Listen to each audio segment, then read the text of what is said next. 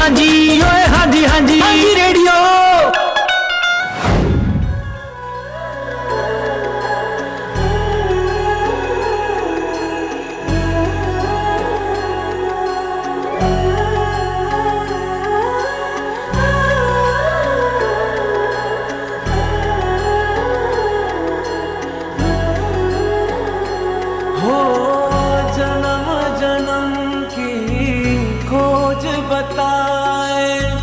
राम से चल के राम पे आए, प्रेम कोई हमें और न जाने।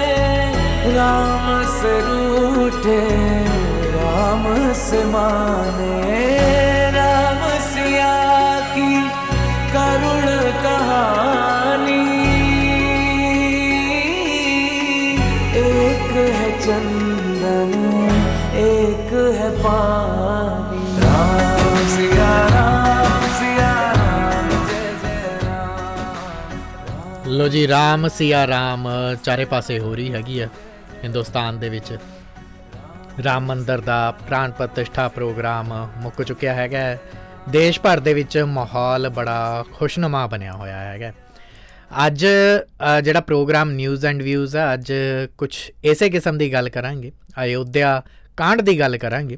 राम रामायण के कांड की गल नहीं करनी हैगी, क्योंकि वो तुसी सारे ही जानते हैगे। पर इहदे नाल नाल इस कांड मैं इस करके कह रहा क्योंकि जदों कोई ऐसा कारनामा हुंदा है जिहदे आफ्टर इफैक्ट बड़ी देर तक दिखाई दिंदे हैगे ने। सो ये वो कांड सीगा अयोध्या दे विच। अयोध्या वो धरती सीगी जिथे हुण तक जिस दे आफ्टर इफैक्ट भारत भारी नहीं बल्कि उसके आले दुआले भी देखने को मिल रहे हैगे ने। वो किवें अज दे इस प्रोग्राम न्यूज़ एंड व्यूज़ दे विच तुहानूं पता चल जाएगा। अयोध्या जिन्हों कल दे दिन एक छावनी दे विच बदल दिता गया सी। 20,000 सुरक्षा कर्मी सीगे। कल मैं इस करके कह रहा क्योंकि इस प्रोग्राम का जे तुसीं पॉडकास्ट सुन रहे होए हो सकता है किसी होर दिन सुन रहे होवोगे। अज 23 जनवरी मंगलवार के दिन इस प्रोग्राम नूं पेश कर रहे हैं। तो सोमवार के दिन प्राण प्रतिष्ठा प्रोग्राम होके हटिया, कल के दिन होके हटिया। सो हुण इस प्रोग्राम तो बाद इत्थे श्रद्धालुआं दा जाना जिहड़ा है लगातार शुरू हो जाएगा। पर इस जशन के माहौल दे विच डर भी हैगा। बहुत थावां दे उत्ते डर भी है, चुप्पी भी हैगी है। वो चुप्पी माइनॉरिटीज़ दे विच है। वो घट गिणती भाईचारे दे विच वो चुप्पी दिखाई दे रही हैगी है। अयोध्या कांड की अज जदों गल करनी हैगी है तो नालों नाल अज दे दिन माइनॉरिटीज़ की भी गल करनी है। तो इस कांड के असर जिहड़े आले दुआले होए ने उन्हां दा भी जिक्र तुहानूं दसांगे और उसके आफ्टर इफैक्ट्स किन्ने प्रभावी होए सीगे उहदा भी जिक्र तुहाडे नाल करांगे। जदों इस किस्म की एक सोच अपना ली जाए, कट्टर सोच कि इक्को ही चीज़ ठीक हैगी, उहदे आले दुआले जिवें घोड़े दे खुर नहीं हुंदे हैगे कि आले दुआले नहीं देखना, दाएं बाएं जो भी हैगा वो सब कुछ गलत हैगा। सो सिर्फ जो तुहानूं दिख रहा हैगा वही ठीक हैगा, बाकी सब गलत हैगा। तो उस किस्म की सोच नूं एक उग्र सोच कह लिया जाता है, एक रिजर्व सोच कह लिया जाता है।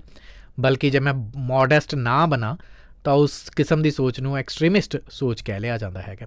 ज़्यादातर दुनिया भर दे विच जिहड़ियां अजकल पोलीटिकल पार्टीज़ हैगियां ने वो इसे एक्सट्रीमिज़म की पॉलिसी नूं अपना रही हैगियां ने, खुद नूं राइट विंगर दस के। सो उस राइट विंग या उस एक्सट्रीमिज़म का नुकसान की हो जाता है। दुनिया के एक देश के विच जिथे राम मंदिर का उद्घाटन हो रहा सी ते दूसरे देश के विच सड़कों के उत्ते लोग इसे उग्र सोच दे, इसे एक्सट्रीमिज़म के खिलाफ नारेबाजी कर रहे थे, प्रदर्शन कर रहे थे। और वो देश कोई होर नहीं बल्कि यूरोप का सब तो विकसित देश सीगा। खैर उहदी भी गल अगे चल के करांगे प्रोग्राम न्यूज़ एंड व्यूज़ दे विच। आओ करते हैं शुरुआत अज दे प्रोग्राम की।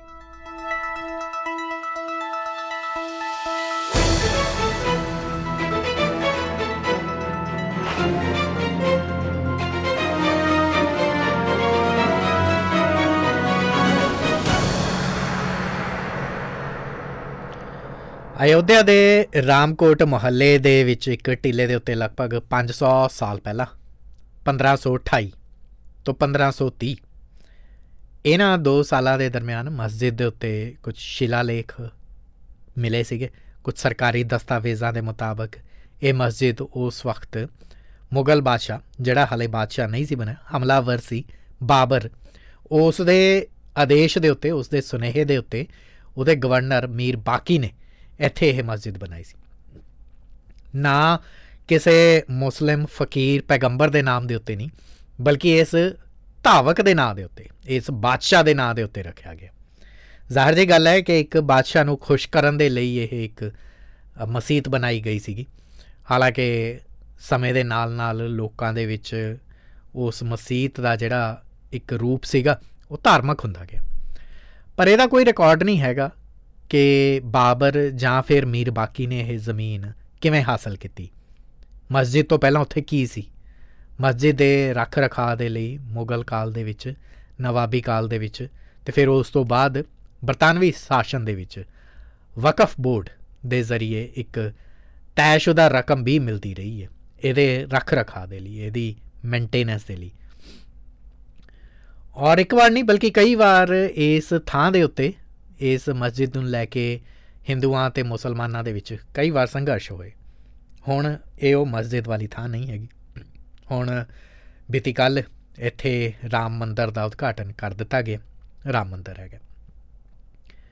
ਬਹੁਤ ਸਾਰੇ ਬਰਤਾਨਵੀ ਇਤਿਹਾਸਕਾਰਾਂ ਦੀ ਜੇ ਮੰਨੀਏ ਤਾਂ ਉਹਨਾਂ ਨੇ ਲਿਖਿਆ ਅਲੱਗ-ਅਲੱਗ ਡਾਕੂਮੈਂਟਸ ਦੇ ਵਿੱਚ ਕਿ 1855 ਦੇ ਵਿੱਚ ਜਦੋਂ ਨਵਾਬੀ ਸ਼ਾਸਨ ਸੀਗਾ, ਉਸ ਦਰਮਿਆਨ ਮੁਸਲਮਾਨਾਂ ਨੇ ਬਾਬਰੀ ਮਸਜਿਦ ਦੇ ਉੱਤੇ ਜਮ੍ਹਾਂ ਹੋ ਕੇ ਥੋੜ੍ਹੀ ਜਿਹੀ ਕੁਝ ਕੁ 100 ਕੁ ਮੀਟਰ ਦੂਰ ਅਯੋਧਿਆ ਦੇ ਸਭ ਤੋਂ ਮਾਣਮੱਤੇ ਔਰ ਸਭ ਤੋਂ ਪੁਰਾਣੇ ਮੰਦਰ ਹਨੂੰਮਾਨਗੜ੍ਹੀ ਮੰਦਰ ਦੇ ਉੱਤੇ ਕਬਜ਼ੇ ਦੇ ਲਈ ਇੱਕ ਧਾਵਾ ਵੀ ਬੋਲਿਆ ਸੀ। ਅਤੇ ਉਸ ਵਕਤ ਉਹ ਜਿਹੜੇ ਨਵਾਬੀ ਸੀਗੇ, ਉਹਨਾਂ ਦਾ ਜਿਹੜੇ ਮੁਸਲਮਾਨ ਨਵਾਬ ਸੀਗੇ, ਉਹਨਾਂ ਦਾ ਦਾਅਵਾ ਸੀਗਾ ਕਿ ਇਹ ਮੰਦਰ ਤੋੜ ਕੇ, ਹਨੂੰਮਾਨਗੜ੍ਹੀ ਮੰਦਰ ਤੋੜ ਕੇ ਇੱਕ ਮਸਜਿਦ ਬਣਾਈ ਜਾਣੀ ਚਾਹੀਦੀ ਹੈਗੀ। ਸੋ ਖੂਨੀ ਸੰਘਰਸ਼ ਤਾਂ ਚੱਲ ਹੀ ਰਿਹਾ ਸੀਗਾ ਔਰ ਹਿੰਦੂ ਬੈਰਾਗੀ ਜਿਹੜੇ ਸੀਗੇ ਉਹਨਾਂ ਨੇ ਹਮਲਾਵਰਾਂ ਨੂੰ ਰੋਕਿਆ, ਉੱਥੇ ਹਨੂੰਮਾਨਗੜ੍ਹੀ ਦੇ ਵਿੱਚੋਂ ਖਦੇੜਿਆ, ਅਤੇ ਬਾਅਦ ਦੇ ਵਿੱਚ ਉਹ ਜਿਹੜੇ ਅਟੈਕਰ ਸੀਗੇ, ਉਹ ਹਮਲਾਵਰ ਸੀਗੇ, ਉਹ ਬਾਬਰੀ ਮਸਜਿਦ ਦੇ ਵਿੱਚ ਕਿਤੇ ਜਾ ਕੇ ਲੁਕ ਗਏ, ਪਰ ਬਾਅਦ ਦੇ ਵਿੱਚ ਕਦੇ ਉਸ ਕਿਸਮ ਦਾ ਕੋਈ ਹਮਲਾ ਹੋਇਆ ਨਹੀਂ ਹੈਗਾ। ਬਹੁਤ ਸਾਰੇ ਗੈਜ਼ਟੀਅਰਸ, ਬਹੁਤ ਸਾਰੇ ਵਿਦੇਸ਼ੀ ਯਾਤਰੀ ਜਿਹੜੇ ਆਏ ਹੈਗੇ ਨੇ, ਉਹਨਾਂ ਤੋਂ ਹਾਸਲ ਹੋਏ ਦਸਤਾਵੇਜ਼, ਅਦਾਰੇ BBC ਦੇ ਹਵਾਲੇ ਦੇ ਨਾਲ ਇਹ ਲਿਖਿਆ ਜਾਂਦਾ ਹੈ ਕਿ ਬਹੁਤ ਸਾਰੀਆਂ ਕਿਤਾਬਾਂ ਦੇ ਵਿੱਚ ਵੀ ਇਸ ਕਿਸਮ ਦਾ ਉਲੇਖ ਹੈਗਾ ਹੈ ਕਿ ਇਸ ਮਸਜਿਦ ਔਰ ਇਸ ਦੇ ਆਲੇ ਦੁਆਲੇ ਦੀ ਥਾਂ ਨੂੰ ਰਾਮ ਜਨਮ ਸਥਾਨ ਮੰਨਿਆ ਜਾਂਦਾ ਸੀ। ਬਹੁਤ ਸਾਰੇ ਲੋਕ, ਇੱਥੇ ਮੰਦਰ ਤਾਂ ਨਹੀਂ ਸੀਗਾ ਕੁਛ, ਪਰ ਇਸ ਦੀ ਪਰਿਕਰਮਾ ਕਰਦੇ ਸੀ ਲੋਕ। ਮੰਦਰ ਵਰਗੀ ਇੱਕ ਥਾਂ ਸੀਗੀ, ਸੋ ਇੱਕ ਪਵਿੱਤਰ ਥਾਂ ਤਾਂ ਸੀਗੀ ਹਿੰਦੂ ਧਰਮ ਦੇ ਲਈ। ਅਤੇ 1857 ਦੇ ਵਿੱਚ ਜਦੋਂ, ਜੇ ਤੁਸੀਂ ਅਮੀਰ ਖਾਨ ਵਾਲੀ ਮੰਗਲ ਪਾਂਡੇ ਫਿਲਮ ਦੇਖੀ ਹੋਵੇ, ਜਦੋਂ ਹਿੰਦੁਸਤਾਨ ਦੇ ਸੰਘਰਸ਼ ਦੇ ਲਈ, ਇੱਕ ਆਜ਼ਾਦੀ ਦੇ ਸੰਘਰਸ਼ ਦੇ ਲਈ ਪਹਿਲਾ ਬਿਗੁਲ ਵੱਜਿਆ ਸੀਗਾ, ਜਾਂ ਇਹ ਕਹਿ ਸਕਦੇ ਹੋ ਕਿ ਪਹਿਲਾ ਸੁਤੰਤਰਤਾ ਸੰਗਰਾਮ ਜਿਹੜਾ ਹੋਇਆ ਸੀ, ਇੱਕ ਪਹਿਲਾ ਲੜਾਈ ਜਿਹੜੀ ਹੋਈ ਸੀਗੀ ਬਰਤਾਨਵੀ ਧਿਰ ਦੇ ਨਾਲ ਹਿੰਦੁਸਤਾਨੀਆਂ ਦੀ, ਉਸ ਵਕਤ ਨਵਾਬੀ ਸ਼ਾਸਨ ਖ਼ਤਮ ਹੋਣ ਦੇ ਕਿਨਾਰੇ ਸੀਗਾ ਔਰ ਬਰਤਾਨਵੀ ਸ਼ਾਸਨ ਪੂਰੀ ਤਰ੍ਹਾਂ ਦੇ ਨਾਲ ਕਾਬੂ ਪਾ ਰਿਹਾ ਸੀਗਾ ਇੰਡੀਆ ਦੇ ਅਲੱਗ-ਅਲੱਗ ਹਿੱਸਿਆਂ ਦੇ ਵਿੱਚ। ਔਰ ਇਸ ਦਰਮਿਆਨ ਮੰਨਿਆ ਇਹ ਜਾ ਰਿਹਾ ਸੀਗਾ ਕਿ ਹਿੰਦੂਆਂ ਨੇ ਮਸਜਿਦ ਦੇ ਬਾਹਰੀ ਹਿੱਸੇ ਦੇ ਉੱਤੇ ਕਬਜ਼ਾ ਕਰ ਲਿਆ ਅਤੇ ਚਬੂਤਰਾ ਬਣਾ ਲਿਆ, ਕਿਉਂਕਿ ਨਵਾਬੀ ਕਾਲ ਜਿਹੜਾ ਸੀਗਾ ਉਹ ਖ਼ਤਮ ਹੋ ਗਿਆ ਸੀਗਾ। ਮੁਸਲਮਾਨਾਂ ਦਾ ਉਸ ਇਲਾਕੇ ਦੇ ਵਿੱਚ ਕੋਈ ਬਹੁਤਾ ਰੋਹਬ ਨਹੀਂ ਸੀ ਰਹਿ ਗਿਆ, ਬਰਤਾਨਵੀ ਸ਼ਾਸਕਾਂ ਦਾ ਸੀਗਾ ਔਰ ਉਹਨਾਂ ਨੂੰ ਕੋਈ ਐਡਾ ਮਤਲਬ ਹੀ ਨਹੀਂ ਸੀ। ਸੋ ਇਸ ਕਰਕੇ ਜਿਹੜੇ ਉੱਥੋਂ ਦੇ ਆਲੇ ਦੁਆਲੇ ਦੇ ਜਿਹੜੇ ਹਿੰਦੂ ਸੀਗੇ, ਸਥਾਨਕ ਲੋਕ ਸੀ, ਉਹਨਾਂ ਨੇ ਭਜਨ, ਪੂਜਾ ਅਰਚਨਾ, ਇਸ ਕਿਸਮ ਦਾ ਜਿਹੜਾ ਇੱਕ ਰੋਜ਼ ਦਾ ਪੂਜਾ ਪਾਠ ਸੀਗਾ ਉਹ ਸ਼ੁਰੂ ਕਰਤਾ ਔਰ ਗਾਹੇ ਬਗਾਹੇ ਉੱਥੇ ਲੜਾਈਆਂ ਝਗੜੇ ਹੁੰਦੇ ਹੀ ਰਹਿੰਦੇ ਸੀ। ਬਾਬਰੀ ਮਸਜਿਦ ਦੇ ਇੱਕ ਕਰਮਚਾਰੀ ਸੀ ਮੌਲਵੀ ਮੁਹੰਮਦ ਅਸਗਰ, ਉਹਨਾਂ ਨੇ 30 ਨਵੰਬਰ 1858 ਨੂੰ ਇੱਕ ਲਿਖਤੀ ਸ਼ਿਕਾਇਤ ਦਿੱਤੀ ਸੀ ਇਹਨਾਂ ਹਿੰਦੂ ਬੈਰਾਗੀਆਂ ਦੇ ਖਿਲਾਫ ਕਿ ਬਿਲਕੁਲ ਨਾਲ ਲਗਾ ਕੇ ਇਹ ਚਬੂਤਰਾ ਬਣਾ ਲਿਆ ਗਿਆ ਅਤੇ ਮਸਜਿਦ ਦੀਆਂ ਦੀਵਾਰਾਂ ਦੇ ਉੱਤੇ ਵੀ ਰਾਮ ਰਾਮ, ਜਿਹੜਾ ਰਾਮ ਨਾਮ ਹੈਗਾ, ਉਹ ਲਿਖ ਦਿੱਤਾ ਗਿਆ ਹੈਗਾ। ਸੋ ਇਸ ਕਰਕੇ ਇੱਥੇ ਦੀ ਸ਼ਾਂਤੀ ਵਿਵਸਥਾ ਭੰਗ ਹੋ ਸਕਦੀ ਹੈ। ਪ੍ਰਸ਼ਾਸਨ ਇਸ ਮਾਮਲੇ 'ਤੇ ਧਿਆਨ ਦੇਵੇ। ਪ੍ਰਸ਼ਾਸਨ ਯਾਨੀ ਕਿ ਉਸ ਟਾਈਮ ਦਾ ਬਰਤਾਨਵੀ ਸ਼ਾਸਕ ਜਿਹੜੇ ਸੀਗੇ, ਬਰਤਾਨਵੀ ਥਾਣੇ ਬਣ ਚੁੱਕੇ ਸੀਗੇ। ਸੋ ਇਸ ਚਬੂਤਰੇ ਨੂੰ ਹਟਾਇਆ ਜਾਵੇ ਜਾਂ ਮਸਜਿਦ ਤੋਂ ਦੂਰ ਕੀਤਾ ਜਾਵੇ। ਅਤੇ ਇਹ ਤੋਂ ਬਾਅਦ ਵੀ ਮੁਸਲਮਾਨਾਂ ਦੇ ਵੱਲ, ਮੁਸਲਮਾਨਾਂ ਦੀ ਤਰਫ ਤੋਂ ਲਗਾਤਾਰ ਸ਼ਿਕਾਇਤਾਂ ਜਿਹੜੀਆਂ ਜਾਂਦੀਆਂ ਰਹੀਆਂ ਬਰਤਾਨਵੀ ਥਾਣਿਆਂ ਦੇ ਵਿੱਚ, ਉੱਥੋਂ ਦੇ ਬਰਤਾਨਵੀ ਪ੍ਰਸ਼ਾਸਕਾਂ ਦੇ ਹਵਾਲੇ ਦੇ ਨਾਲ ਉੱਥੇ ਸ਼ਿਕਾਇਤਾਂ ਜਾਂਦੀਆਂ ਰਹੀਆਂ ਉੱਥੇ ਕਿ ਨਮਾਜ਼ ਜਦੋਂ ਹੁੰਦੀ ਹੈ ਉਦੋਂ ਹਿੰਦੂ ਜਿਹੜੇ ਲੋਕ ਹੈਗੇ ਨੇ ਉਹ ਅੜਿੱਕਾ ਪਾਉਂਦੇ ਨੇ। ਅਪ੍ਰੈਲ 1883 ਦਾ ਟਾਈਮ ਸੀਗਾ ਜਦੋਂ ਨਿਰਮੋਹੀ ਅਖਾੜੇ ਨੇ ਫੈਜ਼ਾਬਾਦ, ਜਿਹੜਾ ਇਹ ਜ਼ਿਲ੍ਹਾ ਸੀਗਾ, ਹੁਣ ਅਯੋਧਿਆ ਇਹਦਾ ਨਾਮ ਹੈਗਾ, ਉਦੋਂ ਫੈਜ਼ਾਬਾਦ ਕਿਹਾ ਜਾਂਦਾ ਸੀ। ਸੋ 1883 ਦੇ ਵਿੱਚ ਅਪ੍ਰੈਲ ਮਹੀਨੇ ਦੇ ਵਿੱਚ ਨਿਰਮੋਹੀ ਅਖਾੜੇ ਨੇ ਉਦੋਂ ਡਿਪਟੀ ਕਮਿਸ਼ਨਰ ਜਿਹੜੇ ਸੀ ਫੈਜ਼ਾਬਾਦ ਦੇ, ਉਸ ਨੂੰ ਇੱਕ ਐਪਲੀਕੇਸ਼ਨ ਦਿੱਤੀ, ਅਰਜ਼ੀ ਦਿੱਤੀ, ਅਤੇ ਅਰਜ਼ੀ ਦੇ ਕੇ ਮੰਗ ਕੀਤੀ ਨਿਰਮੋਹੀ ਅਖਾੜੇ ਨੇ ਕਿ ਸਾਨੂੰ ਇੱਥੇ ਮੰਦਰ ਬਣਾਉਣ ਦੀ ਇਜਾਜ਼ਤ ਦਿੱਤੀ ਜਾਵੇ। ਪਰ ਮੁਸਲਿਮ ਭਾਈਚਾਰੇ ਦਾ ਉਸ ਵਕਤ ਇੱਕ ਚੰਗਾ ਪ੍ਰਭਾਵ ਸੀਗਾ DC ਦਫ਼ਤਰ ਦੇ ਉੱਤੇ, ਇਸ ਕਰਕੇ ਨਿਰਮੋਹੀ ਅਖਾੜੇ ਦੀ ਜਿਹੜੀ ਉਹ ਅਰਜ਼ੀ ਸੀਗੀ ਉਹ ਰੱਦ ਹੋ ਜਾਂਦੀ ਹੈ। ਫਿਰ ਉਸ ਤੋਂ ਬਾਅਦ ਇਸੇ ਸਾਲ ਦੇ ਮਈ ਮਹੀਨੇ ਦੇ ਵਿੱਚ ਮੁਨਸ਼ੀ ਰਾਮ ਲਾਲ ਅਤੇ ਰਾਮ ਮੁਰਾਰੀ ਰਾਏ ਬਹਾਦਰ ਅਤੇ ਇੱਕ ਲਾਹੌਰ ਦੇ ਵਸਨੀਕ ਸੀਗੇ, ਸਿੱਖ ਸੀਗੇ, ਗੁਰਮੁਖ ਸਿੰਘ,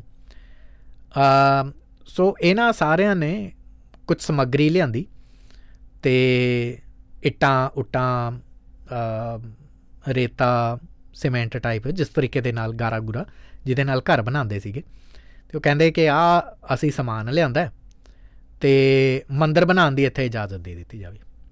ਸੋ ਇਹ ਉਸੇ ਸਾਲ ਮਈ ਮਹੀਨੇ ਦੀ ਗੱਲ ਹੈਗੀ। ਪਰ ਡਿਪਟੀ ਕਮਿਸ਼ਨਰ ਨੇ ਉੱਥੋਂ ਜਿਹੜੀਆਂ ਇੱਟਾਂ ਉੱਟਾਂ ਪਈਆਂ ਸੀ, ਜਿਹੜੇ ਉਹਨਾਂ ਨੇ ਪੱਥਰ ਪੁੱਤਰ ਰੱਖੇ ਸੀ, ਉਹ ਸਾਰੇ ਹਟਵਾਤੇ ਫਿਰ ਵਿਦਿਨ ਅ ਵੀਕ।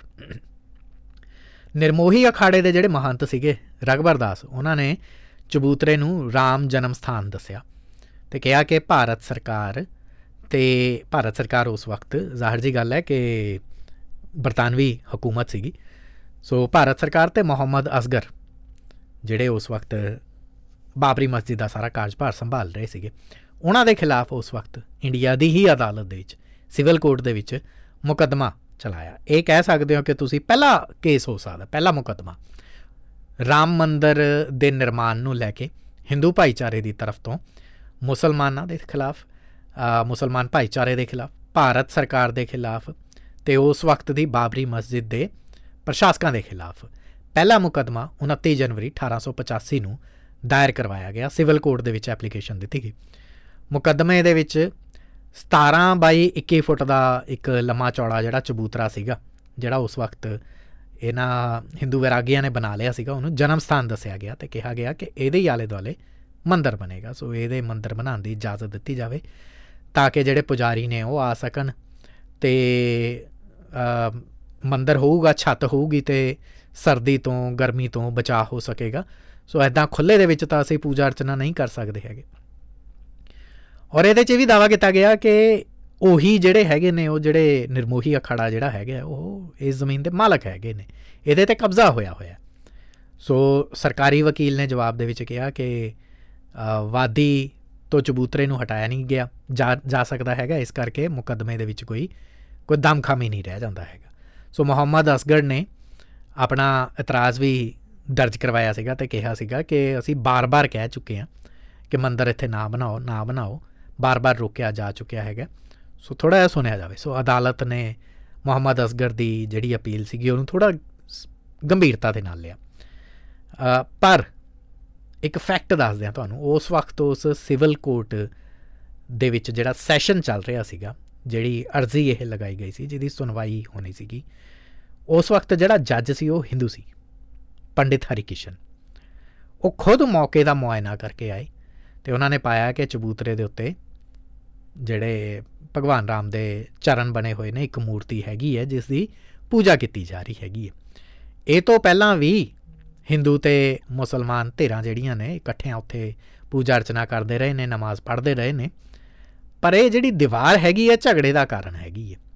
ਸੋ ਜੱਜ ਨੇ ਮਸਜਿਦ ਦੀ ਦੀਵਾਰ ਦੇ ਬਾਹਰ ਜਿਹੜਾ ਚਬੂਤਰਾ ਅਤੇ ਉਸ ਜ਼ਮੀਨ ਦੇ ਉੱਤੇ ਹਿੰਦੂ ਧਿਰ ਦਾ ਜਿਹੜਾ ਦਾਅਵਾ ਸੀਗਾ ਉਹਨੂੰ ਸਹੀ ਪਾਇਆ।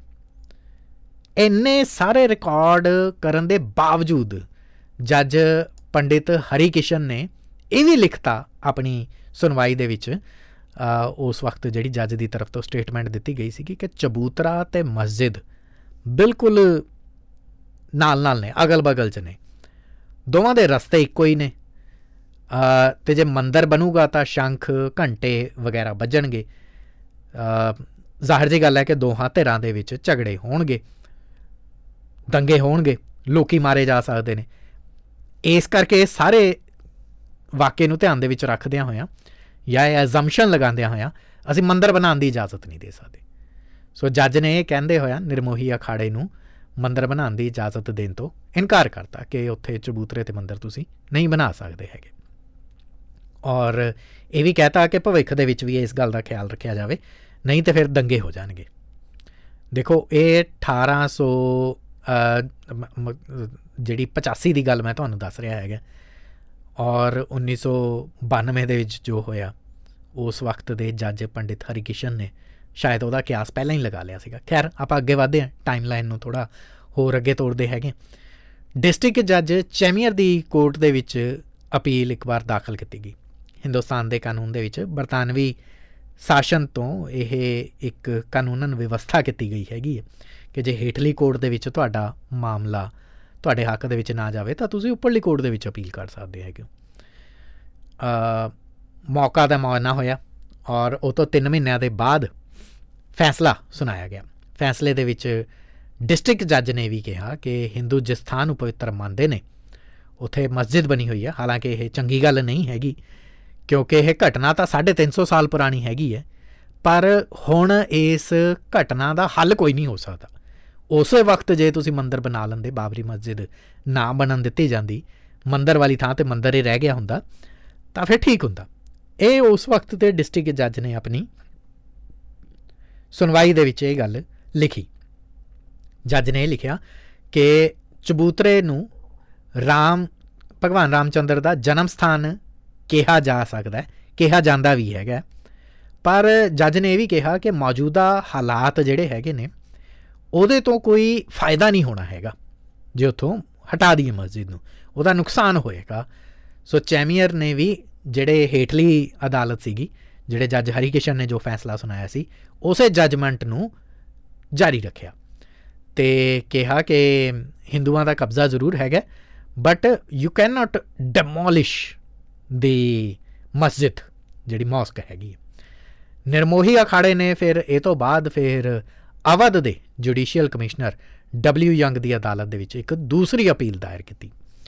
ਜੁਡੀਸ਼ੀਅਲ ਕਮਿਸ਼ਨਰ ਯੰਗ ਨੇ 1 ਜਨਵਰੀ 1886 ਨੂੰ ਆਪਣੀ ਜਜਮੈਂਟ ਦਿੱਤੀ ਔਰ ਜਜਮੈਂਟ 'ਚ ਲਿਖਿਆ ਕਿ ਬਾਬਰ ਅਤਿਆਚਾਰੀ ਸੀਗਾ, ਕਤਲੋ ਗਾਰਤ ਕਰਨ ਵਾਲਾ ਸੀ, ਪਰ ਉਸਨੇ 350 ਸਾਲ ਪਹਿਲਾਂ ਜਾਣ-ਬੁੱਝ ਕੇ ਐਸੇ ਪਵਿੱਤਰ ਸਥਾਨ ਨੂੰ ਚੁਣਿਆ ਜਿਹੜਾ ਹਿੰਦੂਆਂ ਦਾ ਧਾਰਮਿਕ ਸਥਾਨ ਹੈ, ਜਿੱਥੇ ਭਗਵਾਨ ਰਾਮ ਦਾ ਜਨਮ ਹੁੰਦਾ ਹੈ। ਇਹ ਇੱਕ ਗੋਰੇ ਨੇ ਆਪਣੀ ਸਟੇਟਮੈਂਟ ਦੇ ਵਿੱਚ ਲਿਖਿਆ ਔਰ ਐਸੀ ਥਾਂ ਦੇ ਉੱਤੇ ਉਹਨੇ ਜਿਹੜੀ ਮਸਜਿਦ ਬਣਾਈ ਜੋ ਕਿ ਜਾਣ-ਬੁੱਝ ਕੇ ਬਣਾਈ ਗਈ ਸੀ।